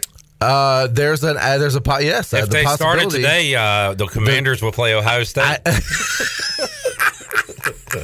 Sorry, I got to keep that going. I really know how to run a joke into the ground. We'll be awesome. using that. No, one a lot. that's good. That's good. All right. Hey, look, is that Bucky? Is that their Buckeye mascot? Is that his name, Bucky? Or whatever Yeah, his if name you is? had Ohio State live plus minus 7.5, the huge play just happened. Does that say Parmer? All right, Parmer in Greenville. Hey, Parmer. Hey, boys, how we doing? Hey, Clip, I'd like to hear what your picks for the board for the day were. For college football today? Yeah, what were your picks? Okay, let me go back and think. I'm glad I didn't take it, but I had Kansas plus 9 against Texas. I think they lost by 50. Yeah. Ew. Okay, keep going. I had I got in on Ohio State live, and that scoop and score just helped me out there, so that's a winner. That was a good pick. That was a good pick. I didn't play it. I did take Houston plus the 6 earlier this week, but I did not play it, so you don't have to count it if you want. That's a fake fan. What? A fake fan? That was a good. That actually was a good pick. Good pick. Good pick. And let me tell you real quick, because I had a loss and a win. Oh shoot! I had UCF live when they got down to Navy, just to win, and they lost. And I had Baylor plus 2.5, and they covered. So those were my picks for the day. Nice. What the hell is that? It? You don't want to talk any Pirate football? What were your picks today? Yeah. What a weirdo. All right. Hello, Newbern. Let's go to Clinton in Aden. Hey, Clinton. How you doing, Clint? Good. How are you? Good, man. Hey, I don't know. I hadn't been listening. I've been at AJ's, but I just want to say thank you to all the Pirates, especially the seniors that stuck with this program, and done a heck of a job. And, you know, it's been a heck of a turnaround in 5 years, despite this last game. So I want to say that, and go Redskins, go Braves. You know, it's been a tough few years as a fan. So I stick with you. All right. Well, I mean, the Braves won the World Series, and the Commanders are 500, and the Pirates are going bowling. It could be worse, I guess, is what I'm saying. Look at this stat to consider. Sorry, I didn't mean to interrupt you, but 89-0 is Ohio State. When what was it? Scoring 30 plus. Yeah, that's pretty impressive. If they get in the shootout, they're going to win. It looks like. All right, Clinton. It could be worse. I appreciate you guys, and you know, I just want to say thank you to the seniors. So. All right, good call. Yeah, saw Jay Conway, buddy on Facebook, wanted to say an honor to the seniors as well, and also said, "Hey, Clip and Billy, tell Shirley I said hello." So Jay Conway says hello. Says hello. Jay's feeling good as a Giants fan this year. Yeah, I guess. I tell you what, everybody in the NFC East is feeling pretty good. Well, except for the Eagles after that tough loss to the Commanders. They're still feeling good. Daniel, by the way, you said they went from the NFC least to the NFC beast. We're in the beast. Yeah. Daniel, don't say what I have. You don't know what I have. He said I have under 6.5 wins for ECU. First of all, I said they'd be 7-5 before the season started. I saw that you have over 6.5 wins, so he doesn't want to start Garcia next week. He wants all the starters to play and to get one more win. And you know, if I wanted to put bad juju on you, I'd say I hope you don't win that bet. But since I want the Pirates to win, that's right. It's all about being team player. All right, open lines 317-1250. We're back with more U.S. Sailor Fifth Quarter Call-In Show on a Saturday evening. Back with you after this.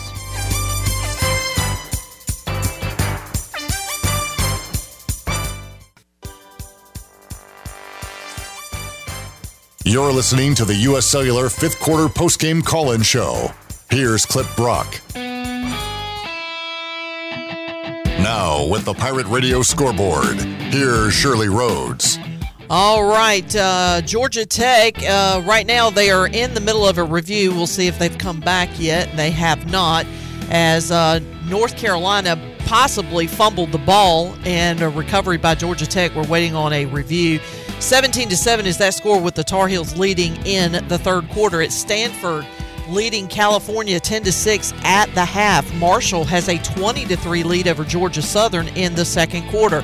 Tennessee and South Carolina are tied at 7 apiece with 9.5 minutes to go in the first quarter. Wyoming leads Boise State 7-0. It is Texas Tech and Iowa State midway through the first, and no score as of yet. And that is a look at your Buccaneer Music Hall scoreboard, brought to you by The Buck. It's your beacon of music in the land of the Pirates in eastern North Carolina. They're open from noon until 2 a.m. with live music every night. And right now during football season, you can join The Buck for Sunday Fun Day with football, food trucks, live music, giveaways, and the largest 4K TV in eastern North Carolina. Follow The Buck on Instagram for updated schedules, and we'll see you at The Buck. Now let's head back into the fifth quarter postgame call-in show. Here's Clip Brock. All right, welcome back into the show, Clip Brock and Billy Weaver. Got a shout out. Got to give a shout out to the ECU band today, man. They kept playing hard. A lot of seniors on that band as well. Unfortunately, kind of reminded me of the band on the Titanic as they continued to play cheery music as the ship was going down. But that's what the Pirates do, man. They keep in the fourth quarter. I think I left with about 7 minutes to play in the fourth quarter, and they were still kicking it. So the band, got to give a shout out to the band. Shout out to the band. They were kicking it today. Great at the basketball game last week. I know. As well. You know, there's so much. I don't know if it's just me. Do they sound louder in Dowdy Ficklin this year than normal? I don't know. I went earlier this year and was hoping that they would be louder than they were. So Really? maybe it's where you're sitting or something. I don't know. Maybe because I sit over I'm about on the 30-yard line on the upper deck side, so I'm towards that end of the stadium. Okay. And I did notice that Houston had part of their band. Never heard them today at all. So. I heard them plenty of times when they scored a touchdown. I still didn't hear them though. I think there was probably 10 of them. Oh yeah, there wasn't many. I don't know if this is the time, but look, we are here for the listener, for the viewer. King says, get Chandler to imitate Mike to cheer us all up. I assume he's talking about Mike Houston. It's a good bunch. We did not rise to the standard today. We actually got low today. We went below the standard. But these are good kids. These are good kids, a really good bunch, and by golly, they worked their freaking tails off all week, but they didn't work their freaking tails off today. But they're still, as we already know, they're still hard-nosed. They're a very hard-nosed bunch. Thank you, Coach. Appreciate that. All right, Billy. How about those freaking Pirates? Billy, your thoughts? I didn't know they were hard-nosed. Hard-nosed. Very hard-nosed. Could you do us a solid if you're still with us? We started the pregame at 10 a.m. this morning. We're still going strong at 7:30 this evening. We do have 63 more viewers than we do likes on YouTube. So if we could get that number way up, if you could send us a like and a subscribe, we'd appreciate that. On Facebook, we have more viewers than likes there as well. So give us a like, folks. You'll feel good about doing something for someone else. Yeah, and you know what? Look at it this way. We don't have to wear Tennessee orange. You don't like that color? Man, I couldn't. Could you imagine having your predominant color all week orange? Could you imagine being the 5th ranked team in the country? That would suck. That would suck. John has a question. How did Toon play today? The quarterback for Houston.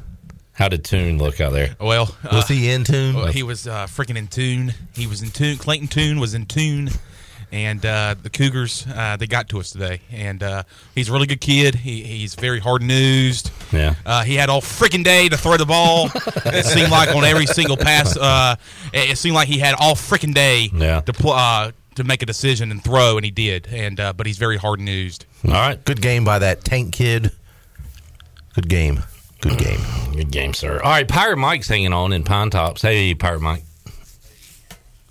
Hey, fellas. Hey, Troy. Hey, Mike, this is Troy. How's it going?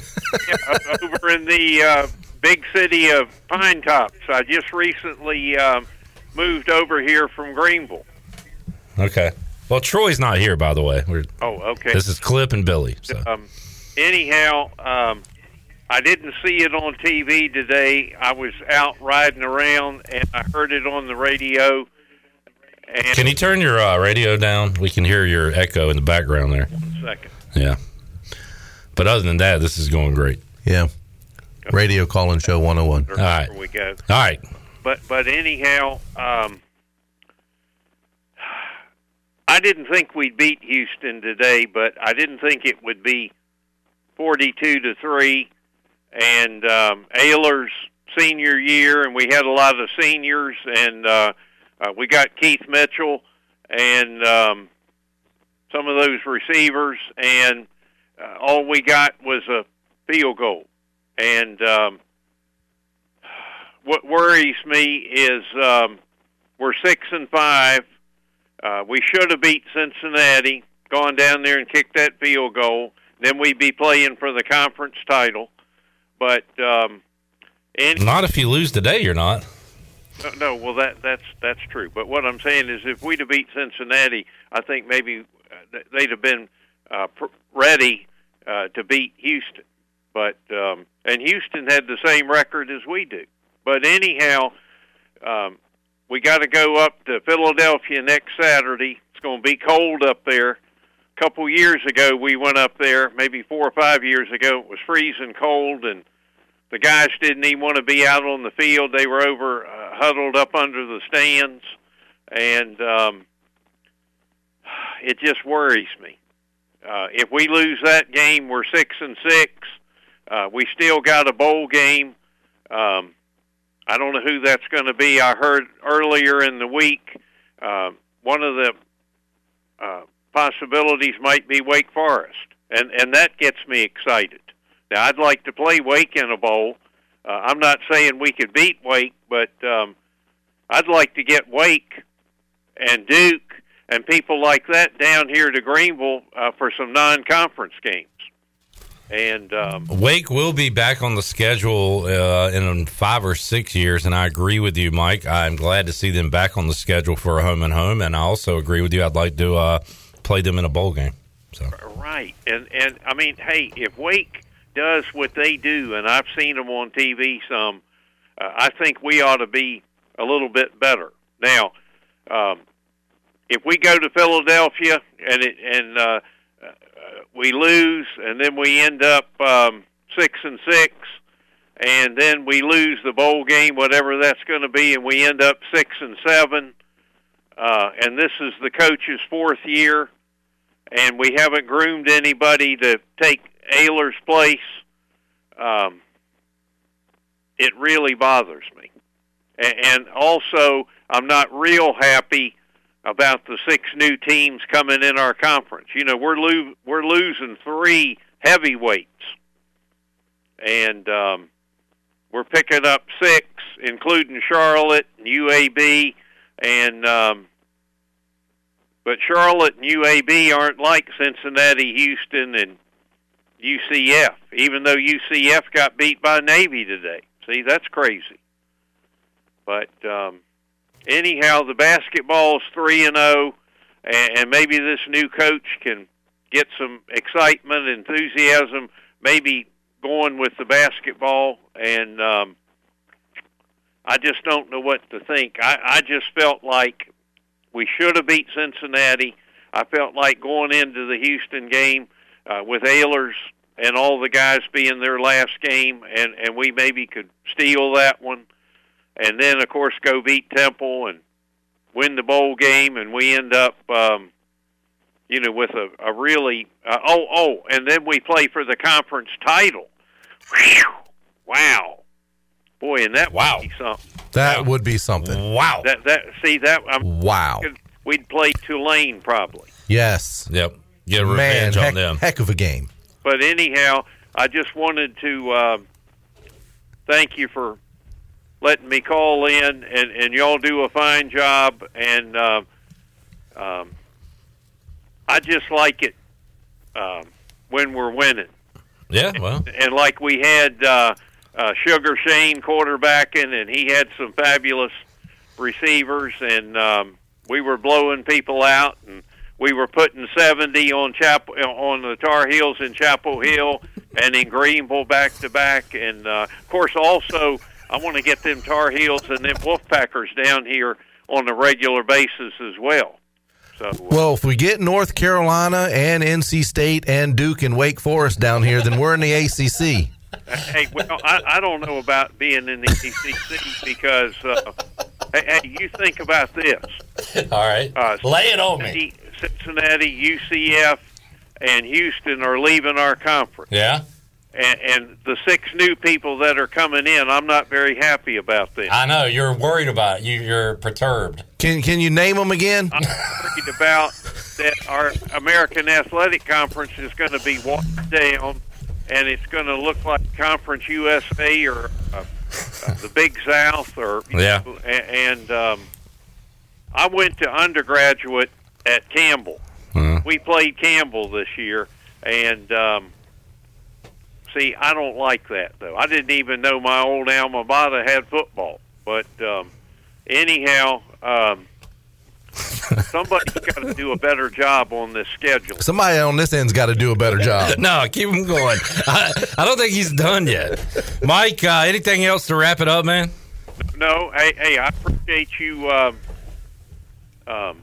letting me say a few things. Just a few, yeah. I'm trying to stay focused. I just hope we don't go 6 and 7. I would be really depressed if we did. And then, if for some reason we did, what's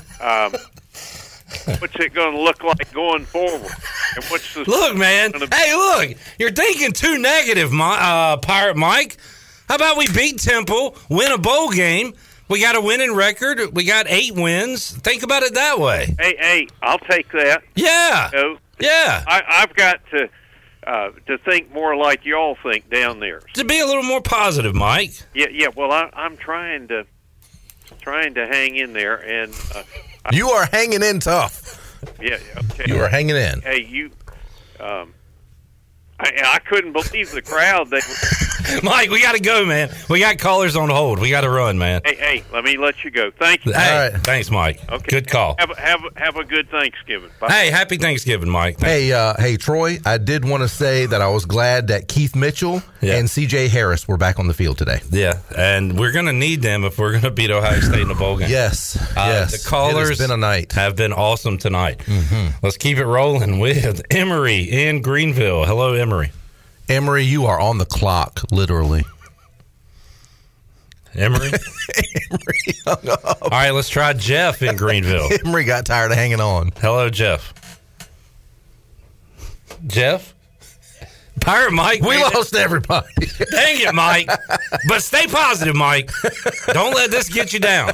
Stay up. I love how he said, hey, let me let you go. Let me Hey, let me let you go. Let me let you go. Like we called him. Yeah. Let me let you go. Pirate Mike. Hey, Clip, stop talking. Let me let you go. He's trying to stay focused. I'm trying to stay While he had 18 different topics. Hey, and how about that damn crowd the today? crowd, man. I kind of wanted to keep it going, but like we got to leave eventually. JR is in Haymarket, Virginia. Hey, JR. Hey, so the Pirates are down 21 at halftime, and I'm thinking, no problem. We just need Mike Schwartz to get in there and give the halftime speech, but that didn't happen.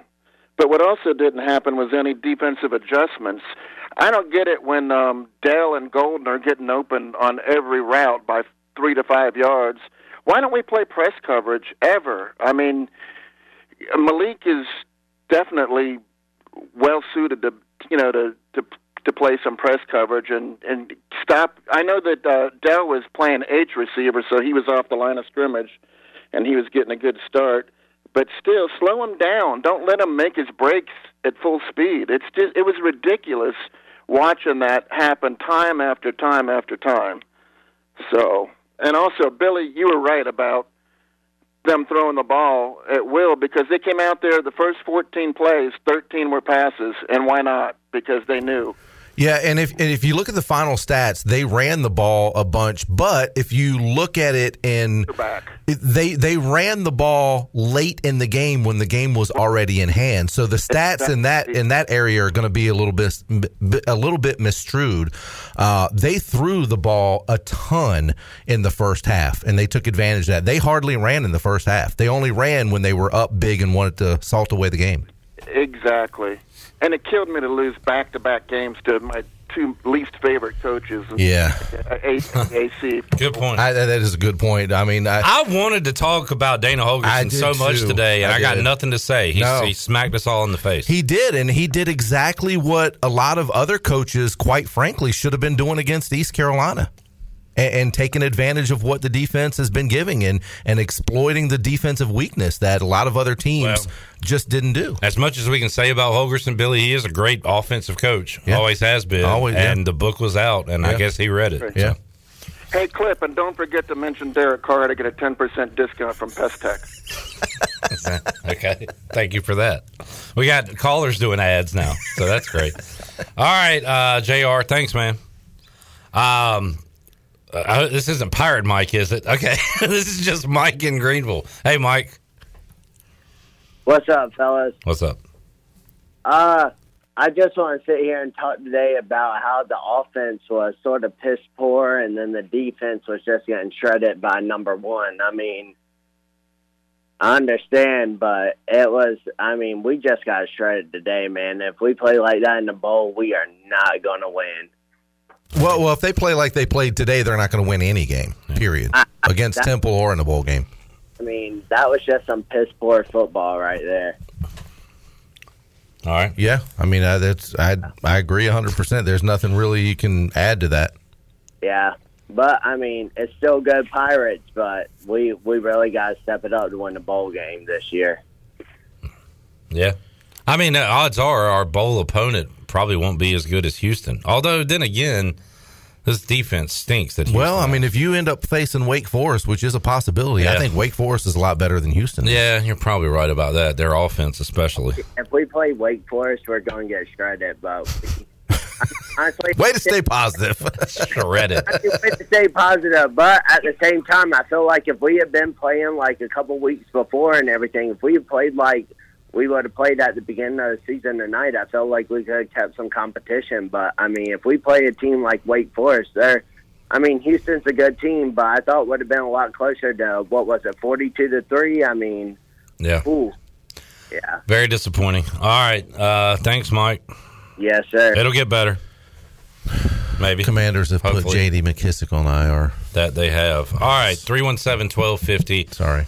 Getting close to last call for your call. So if you want to get in, now's the time to do it. Is it getting hot in here? It is getting hot in here. I was going to say, but I say that every week, and you guys think I'm crazy. Nobody said you're crazy. Well, I mean, I feel like, you're just a hot boy. I'm a hot mess. You're a hot mess. A hot mess. 317-1250 if you want to jump in. We got more to go. I got to find a Brown and Wood drive of the game. There were so many of them to choose from. I got to find one.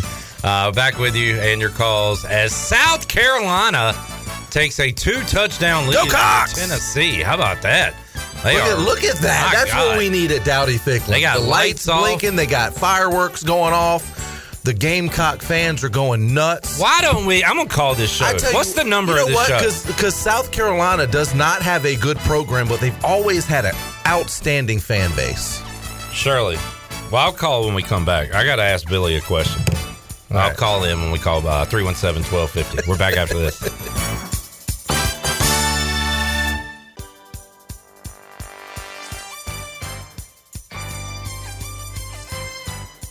You're listening to the U.S. Cellular 5th Quarter Postgame Call-In Show. Here's Clip Brock. Back with you, 317-1250, U.S. Cellular 5th Quarter Call-In Show. Pit Electric Live Line has been lit up all night and continues that way with Mark and Chaz. And we will get to Chaz in Greenville in just a moment as Shirley is doing double duty. We got Chaz. Chaz, what's up? Yep. Hey, what's up? What's up, Clip? Billy. I've actually got I've got something very special for you guys tonight. I've got a couple of 5th quarter call-in show legends with me. Okay, you might remember from earlier this season, Mark from Zebulon. I've also got a legend from last season, Joe from Greenville. I'm gonna cue them both up right now because they've got a lot to say about the performance tonight. I think we're gonna start with Joe in Greenville right here. All right. What you got, Joe? Guys, I want to say something tonight. Look, I'm glad the team came out with a common goal tonight. And that common goal from the beginning was clearly to get their butts smoked up and down the damn field. Now, listen to me. Donnie K, he's been doing good the past couple weeks. But for some reason tonight, third, fourth down, decides, you know what, let's go for the most efficient play in college football, a 25-yard pass to the sideline. Right? You know, you think on third down, hey, we're going to go for it on fourth down anyway. Maybe we throw a 5-yard out. We throw a screen pass. We run the ball. You know, we have the best running back in the freaking nation. But no, Donnie K just wanted to run out there and mash potatoes and gravy. Blip, blip, blip, blip, blip. Looking like a piece of crap. I wish I could curse on this show, but all night. And it bothers me because we have a senior team, a bunch of guys who've been there and they've tried. And I don't feel like it was their fault as much as it was the damn coordinator's fault. The special teams has been a problem all year. That was obvious. We couldn't trust them to kick a freaking field goal, extra point, anything. So we're just throwing the ball up on 4th and 8 from inside the damn 20-yard line. And then the play calling. I mean, how can you justify keeping the guy around for another year when the play calling is so inconsistent from game to damn game? I mean, it looks like a freaking middle school offense out there. It is ridiculous. The guy is like, hey, we're going to have our best player run deep. We're going to throw the ball to him in triple coverage. Sorry, pardon my language. Ah, too bad. It was going so good until too then. bad, too sad. The legend falls.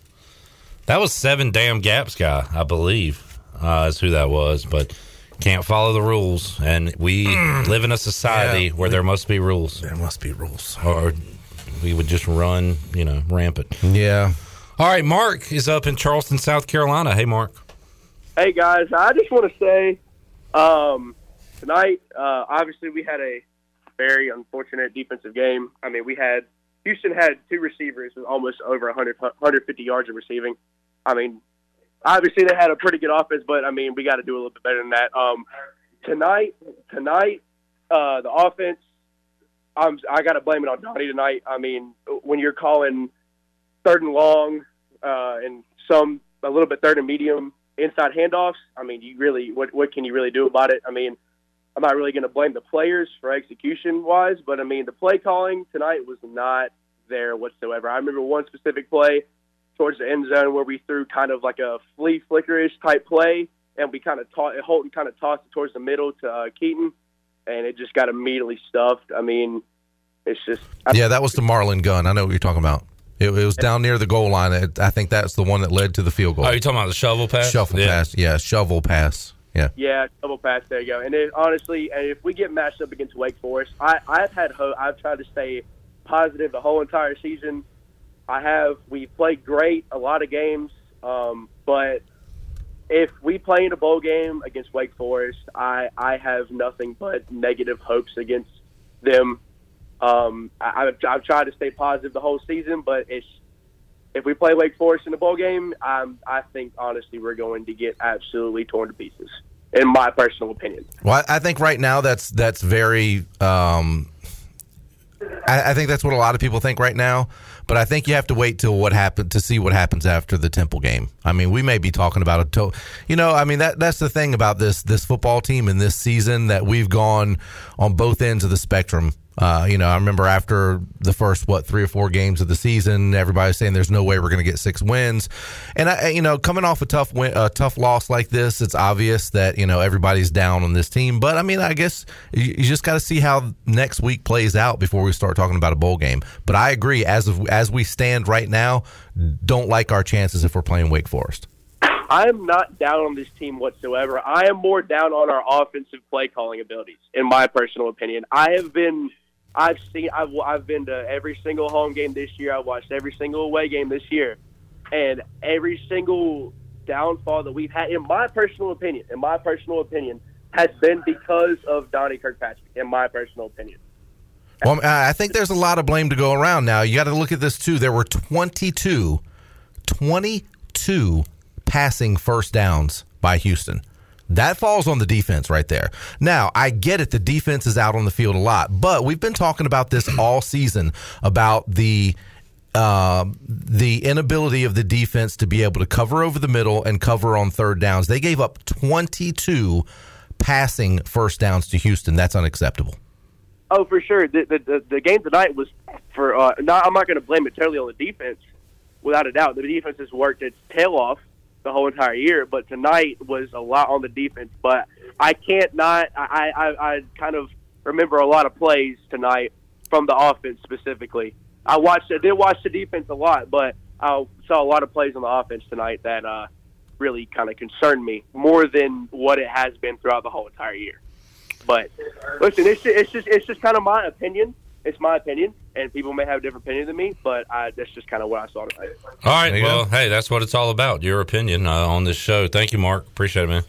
Appreciate it. All right, Mark in Charleston, South Carolina. All right, last call for your calls, 317-1250. Get them in now. We will have more for you. Have our Brown and Wood drive of the game. And get ready to close. Wait a minute. Shop. Do we have a rule that it has to be an East Carolina drive? Oh, this would be a first. Oh, how about that? Are you really ready to do that, Billy? No. Are we going to highlight Houston and their? I wonder if film crew guys still listening. There you go. I think drive of the game would be the film crew going up into the stands. That guy is punching air right now. All right, we're back with more on the U.S. Sailor fifth quarter call-in show after this.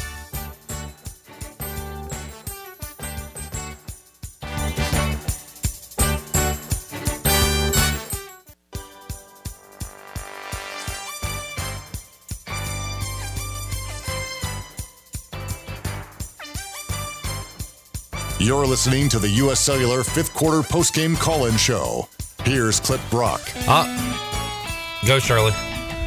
Now, with the Pirate Radio scoreboard, here's Shirley Rhodes. All right, let's take one last look at your scoreboard. Tennessee is still trailing South Carolina 21-7, and they just went to commercial break, so I didn't get to see what happened, but the Volunteers were in the red zone a few moments ago. We'll have to get an update on that coming up in just a couple I minutes. think they're third and goal. They're down 14 or 21-7. Okay, thank you. Third and goal.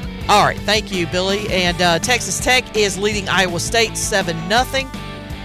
Other scores going on. Stanford leads California 17-6. It's Marshall 20, Georgia Southern 10 at the half. North Carolina and Georgia Tech are making it a game. They're going into the fourth quarter. The Tar Heels are holding on to a 3-point lead. 17-14 is that score at the beginning of the fourth quarter. And Western Kentucky got drubbed by Auburn by a final of 41-17. That is a look at your Buccaneer Music Hall scoreboard, brought to you by The Buck. It's your beacon of music in the land of the Pirates. They are open from noon until 2 a.m. with live music every night, and The Buck is on Instagram. You can follow them for updated schedules, and we'll see you at The Buck. Now let's head back into the fifth quarter. Here's Clip. All right, we've got a touchdown. Rocky Top. On fourth and goal. They throw the fade. From the 4-yard line. And they will kick an extra point to try to make it a 7-point game down in Columbia. All right. A great place to watch a game. I've seen many games there. This is an awesome place to watch a game. Let's get to our Brown and Wood drive of the game real quick. David and Joe, we'll get to you in just a second. Brown and Wood, serving the Pirate Nation in Eastern North Carolina since 1937. Brown and Wood, your number one dealership in Greenville. Brown and Wood on Greenville Boulevard, Greenville online, brownandwoodauto.com. One score, I feel like... what was Bob Euchre's character? Harry Doyle in Major League. Doyle, yes. One score, one blank score. That's it? That's it. 3 points today, Weave. No touchdown drive. And I guess that's the drive of the game. Yeah, 7 plays, 56 yards, 4 minutes and 12 seconds. When a scoring drive ends in boos from the home crowd, you know it's not a good thing. Yeah, you know that's not a good thing. It was 28-0. Kicked the field goal for 3. Still don't understand that. But that's your drive of the game. Woohoo. Brought to you by Brown and Wood. A good summation of how things went today. Look, Cocky is not happy. Looking back there in the corner. Look, he's just not. He has a resting sad face, and it looks even sadder on that touchdown. All right, Dave, hang on. Let's go to Joe in Eastern Tennessee. Hello, Joe. Yes, sir. Yes, sir. You watching this Tennessee game? Yeah. You in Pigeon Forge, Dollyland? Yes, sir. Yep, I'm right up in there. I'd like to go ahead and say, let's go Rocky Top, baby. Rocky Top. We're over here. Yeah, okay. I'm still an East Carolina fan by heart. There you go. I would like to say the offensive play calling today just had me a little confused.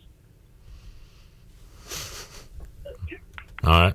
Anything else? What would you have done better? Just, I mean, I'm not You trying mean to. now after all these beers, or earlier in the day? What would he have done? I mean, earlier in the day, I mean, it's just the running and everything. I would like to see some deeper passes downfield, but I don't know what else to say. Well, the deeper passes downfield were contested 50-50 balls that the Pirates weren't getting calls on. So I think probably some shorter shots over the middle, some slants, and maybe some screens would have opened it up a little bit more, don't you think?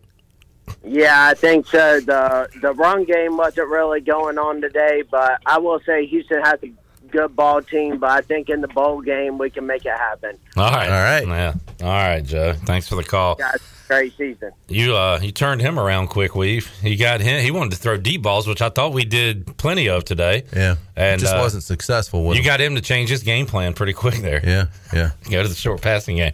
All right, David is up in Greensboro. Hey, David. Hey, gentlemen and Shirley. What's up? Headed west 40 once again with my boys. We enjoyed another game. Actually, we did not enjoy the game. I have to admit, I know we've talked about this early in the season. When we win, the fifth quarter show is not as exciting as when we lose. I've been quite...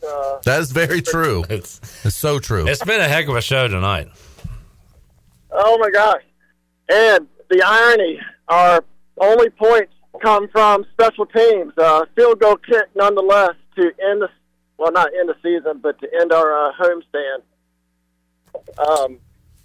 So I'll simply point that out. And I'm going to end with just a big thank you to the seniors. You know, Shuck, they've gone through a whole bunch over the past few years, whether it be COVID or, you know, trying to turn this program around. And I just got to give them thanks for sticking it out, playing hard. Yeah, I truly believe we're building a foundation, and, yeah, better days are yet to come. All right, and David, and is this the first, second? It's got to be no more than 2 games this year where we didn't have a missed kick, a bobbled snap, or something happen in the kicking game bad. So, in this, we had mentioned earlier, 0 penalties. You win the turnover battle, and had you told me that there would be no mistakes on special teams, that Luke Larson would have a couple punts inside the 10, and probably, had they not gone for it on 4th down, would have pinned Houston back inside the 20 probably 2 other times. Had you told me all that and said, who's going to win the game before the game, I'd have said East Carolina's going to win. And who's going to win it by 39 points? Oh, right. ECU. Yeah, Sounds like they dominated. And Keaton Mitchell's going to have 149 yards rushing. I mean, yeah, just crazy. Holton's not going to throw an interception. I mean, think about that. I know. Yeah. What happened? Yeah, what in the world? David, anything else, man? Special teams did, offense and defense did not. There you go. All right. That sums it up. Thanks, David. Yes, sir. All right, there is David in Greensboro. There was the long kickoff return, though, that they got out to about the 40-yard line. That's the only special teams miscue I can think of. We did have that, yeah. You know. Real quick. Uh-oh. Wait. What do we got going on here? I don't know. I was just... we're going to wrap it up here in a second. But, well, never mind. I don't know what's happening. Yeah, that was fun while it lasted. Okay. You Billy. need my phone? You want to call in? You need to borrow You my... do realize that if you did that and that put you through, it would echo. Yeah, but I was going to go in the other room. Oh, okay. You were just going to leave me hanging? Yeah, you had to answer my call. Well, I want to call into this show. Well, freaking call in. You're right won't here. Let me. No, don't use pretend, dude. I can hear you. That's not the same. Yes, it is. That's not what I want to do. There you go. All right. Clip's going to go out of there. He's going to call in. I'm going to take over. All right, Clip's got to go pee, so I'm going to take over the show here. We've got wide open lines. So if you want to give us a call in. Quick score update. South Carolina just scored on a 1-yard rushing touchdown, taking a two-touchdown lead over the Volunteers. We got anybody on the line there, Yes, Shirley? we do. We have Pirate Cliff from Pirates Cove. Pirate Cliff? From Pirates Cove. Pirate Cliff from Pirates Cove. Cliff, welcome into the show. What you got for us? Hey, Troy. Hey, Billy. How y'all doing tonight? Troy's not here, but what you got going on?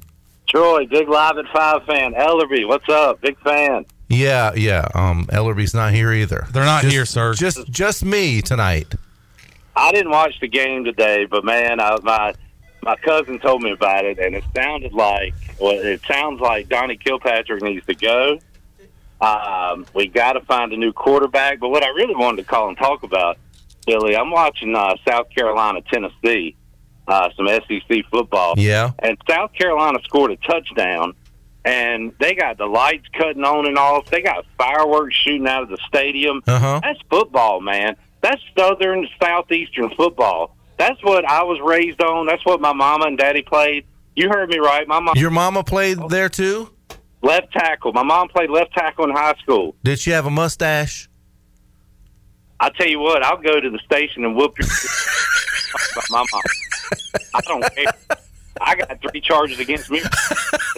But before we get into all that, here's what I want to ask. I ain't heard nobody bring this up. I listened to the entire show. We've had some great calls. I think we're going to play Ohio State in the bowl game, too. I think C.J. Harris had a rough one. But, I mean, look, listen. Why is ECU not in the SEC, and why aren't we trying to get in the SEC? Well, they won't let us in, Cliff. What do you want us to do? You just want us to What do you want us to do? I mean, you just want us to go just knock on the door and say, let us in the SEC?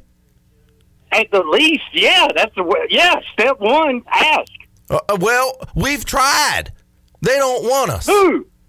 We. You ain't done nothing. What? I'm glad you ain't on TV no more. What? Bye. Good Lord. That is Shirley, Pirate Cliff and Pirates Cove. Pirate Cliff. You just missed probably the call of the night. Yeah, where you been, man? I went to the potty. Cliff, you just missed the call of the night. I had a guy who wanted to whip my butt. What'd you do? He just didn't talk about his mama, did you? Well, I said his mama had a mustache. Billy, That's all. Billy, you can't do What? that. You can't. He said his mama played left tackle. I just assumed she had a mustache. She sounds like a handsome woman. All right, last call. Joe in Washington. Hello, Joe. This is Joe Taylor. I think the Pirates, they just didn't look good tonight. I don't know what to say, but I do know one thing. Ric Flair is the best I've ever seen. I tell you, Ric Flair, if he's half as good off his feet as he is on his feet, he's the best that ever was.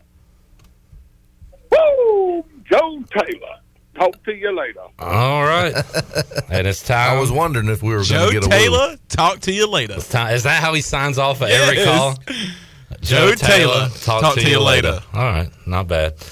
Billy, final thoughts. It's been real. Yeah. It's been fun, but it ain't been real fun. No, it hasn't. But thank you. If you get what I'm talking about. For your calls, your viewership, listenership, and all of the above. It has been a night here on the U.S. Sailor Fifth Quarter Call-In Show. Shirley Rhodes, thanks for your hard work, as always. We'll be back with you 9 a.m. Saturday for the Bud Light pregame tailgate, final regular season edition. And we'll be back with you Saturday afternoon after ECU and Temple on the U.S. Sailor Fifth Quarter Call-In Show. Hey, happy Thanksgiving to you guys if I don't see you before then. Same to you, Billy. Looking forward to some Same good to you, eating. Rooster Yes, Neck. some good eating. I'm having rooster. Rooster Neck's having You rooster. are what you eat. I hear the turkeys are really expensive this year. So I'm going turkey. Drop it down. I'm going rooster. I'm Going rooster. Going rooster. All right, 42-3. Not how we wanted it to go today. My goodness. All right, we will talk to you on Monday. Oh boy, we have the Players Lounge presented by Delcor. I might even tune in to listen to that. We'll hear what the players had to say. What went wrong? Are y'all going to tell Steve and I go to ask tough questions at the press conference? Maybe that was an issue today. I think that was the issue. We'll talk to him on Wednesday. And talk to you on Monday, 3 o'clock. Thanks, folks. Enjoyed it. What you got, Weave? I just wanted to say one last thing. It's Troy D's fault. If you remember, he was sad. He was down. He had no excitement. It transferred over to the football team today. If you want to put blame on anybody, I'd put it on that guy right there with the green hat on. Pirates are now 0-5. With the green hat? No, excuse me, 0-2. That's a huge difference, dude. And you're wrong. Both. They're 0-3 on home games when I'm not there. Yeah. Okay. 0-3. Point. You got my point. Chandler, you're not a math guy. Well, I know that, but it's time to go. See you, folks. Thanks for tuning in. Goodbye. You have been listening to the U.S. Cellular fifth quarter postgame call-in show. Join us next time for complete postgame coverage of East Carolina football, exclusively on Pirate Radio, the voice of the Pirate Nation.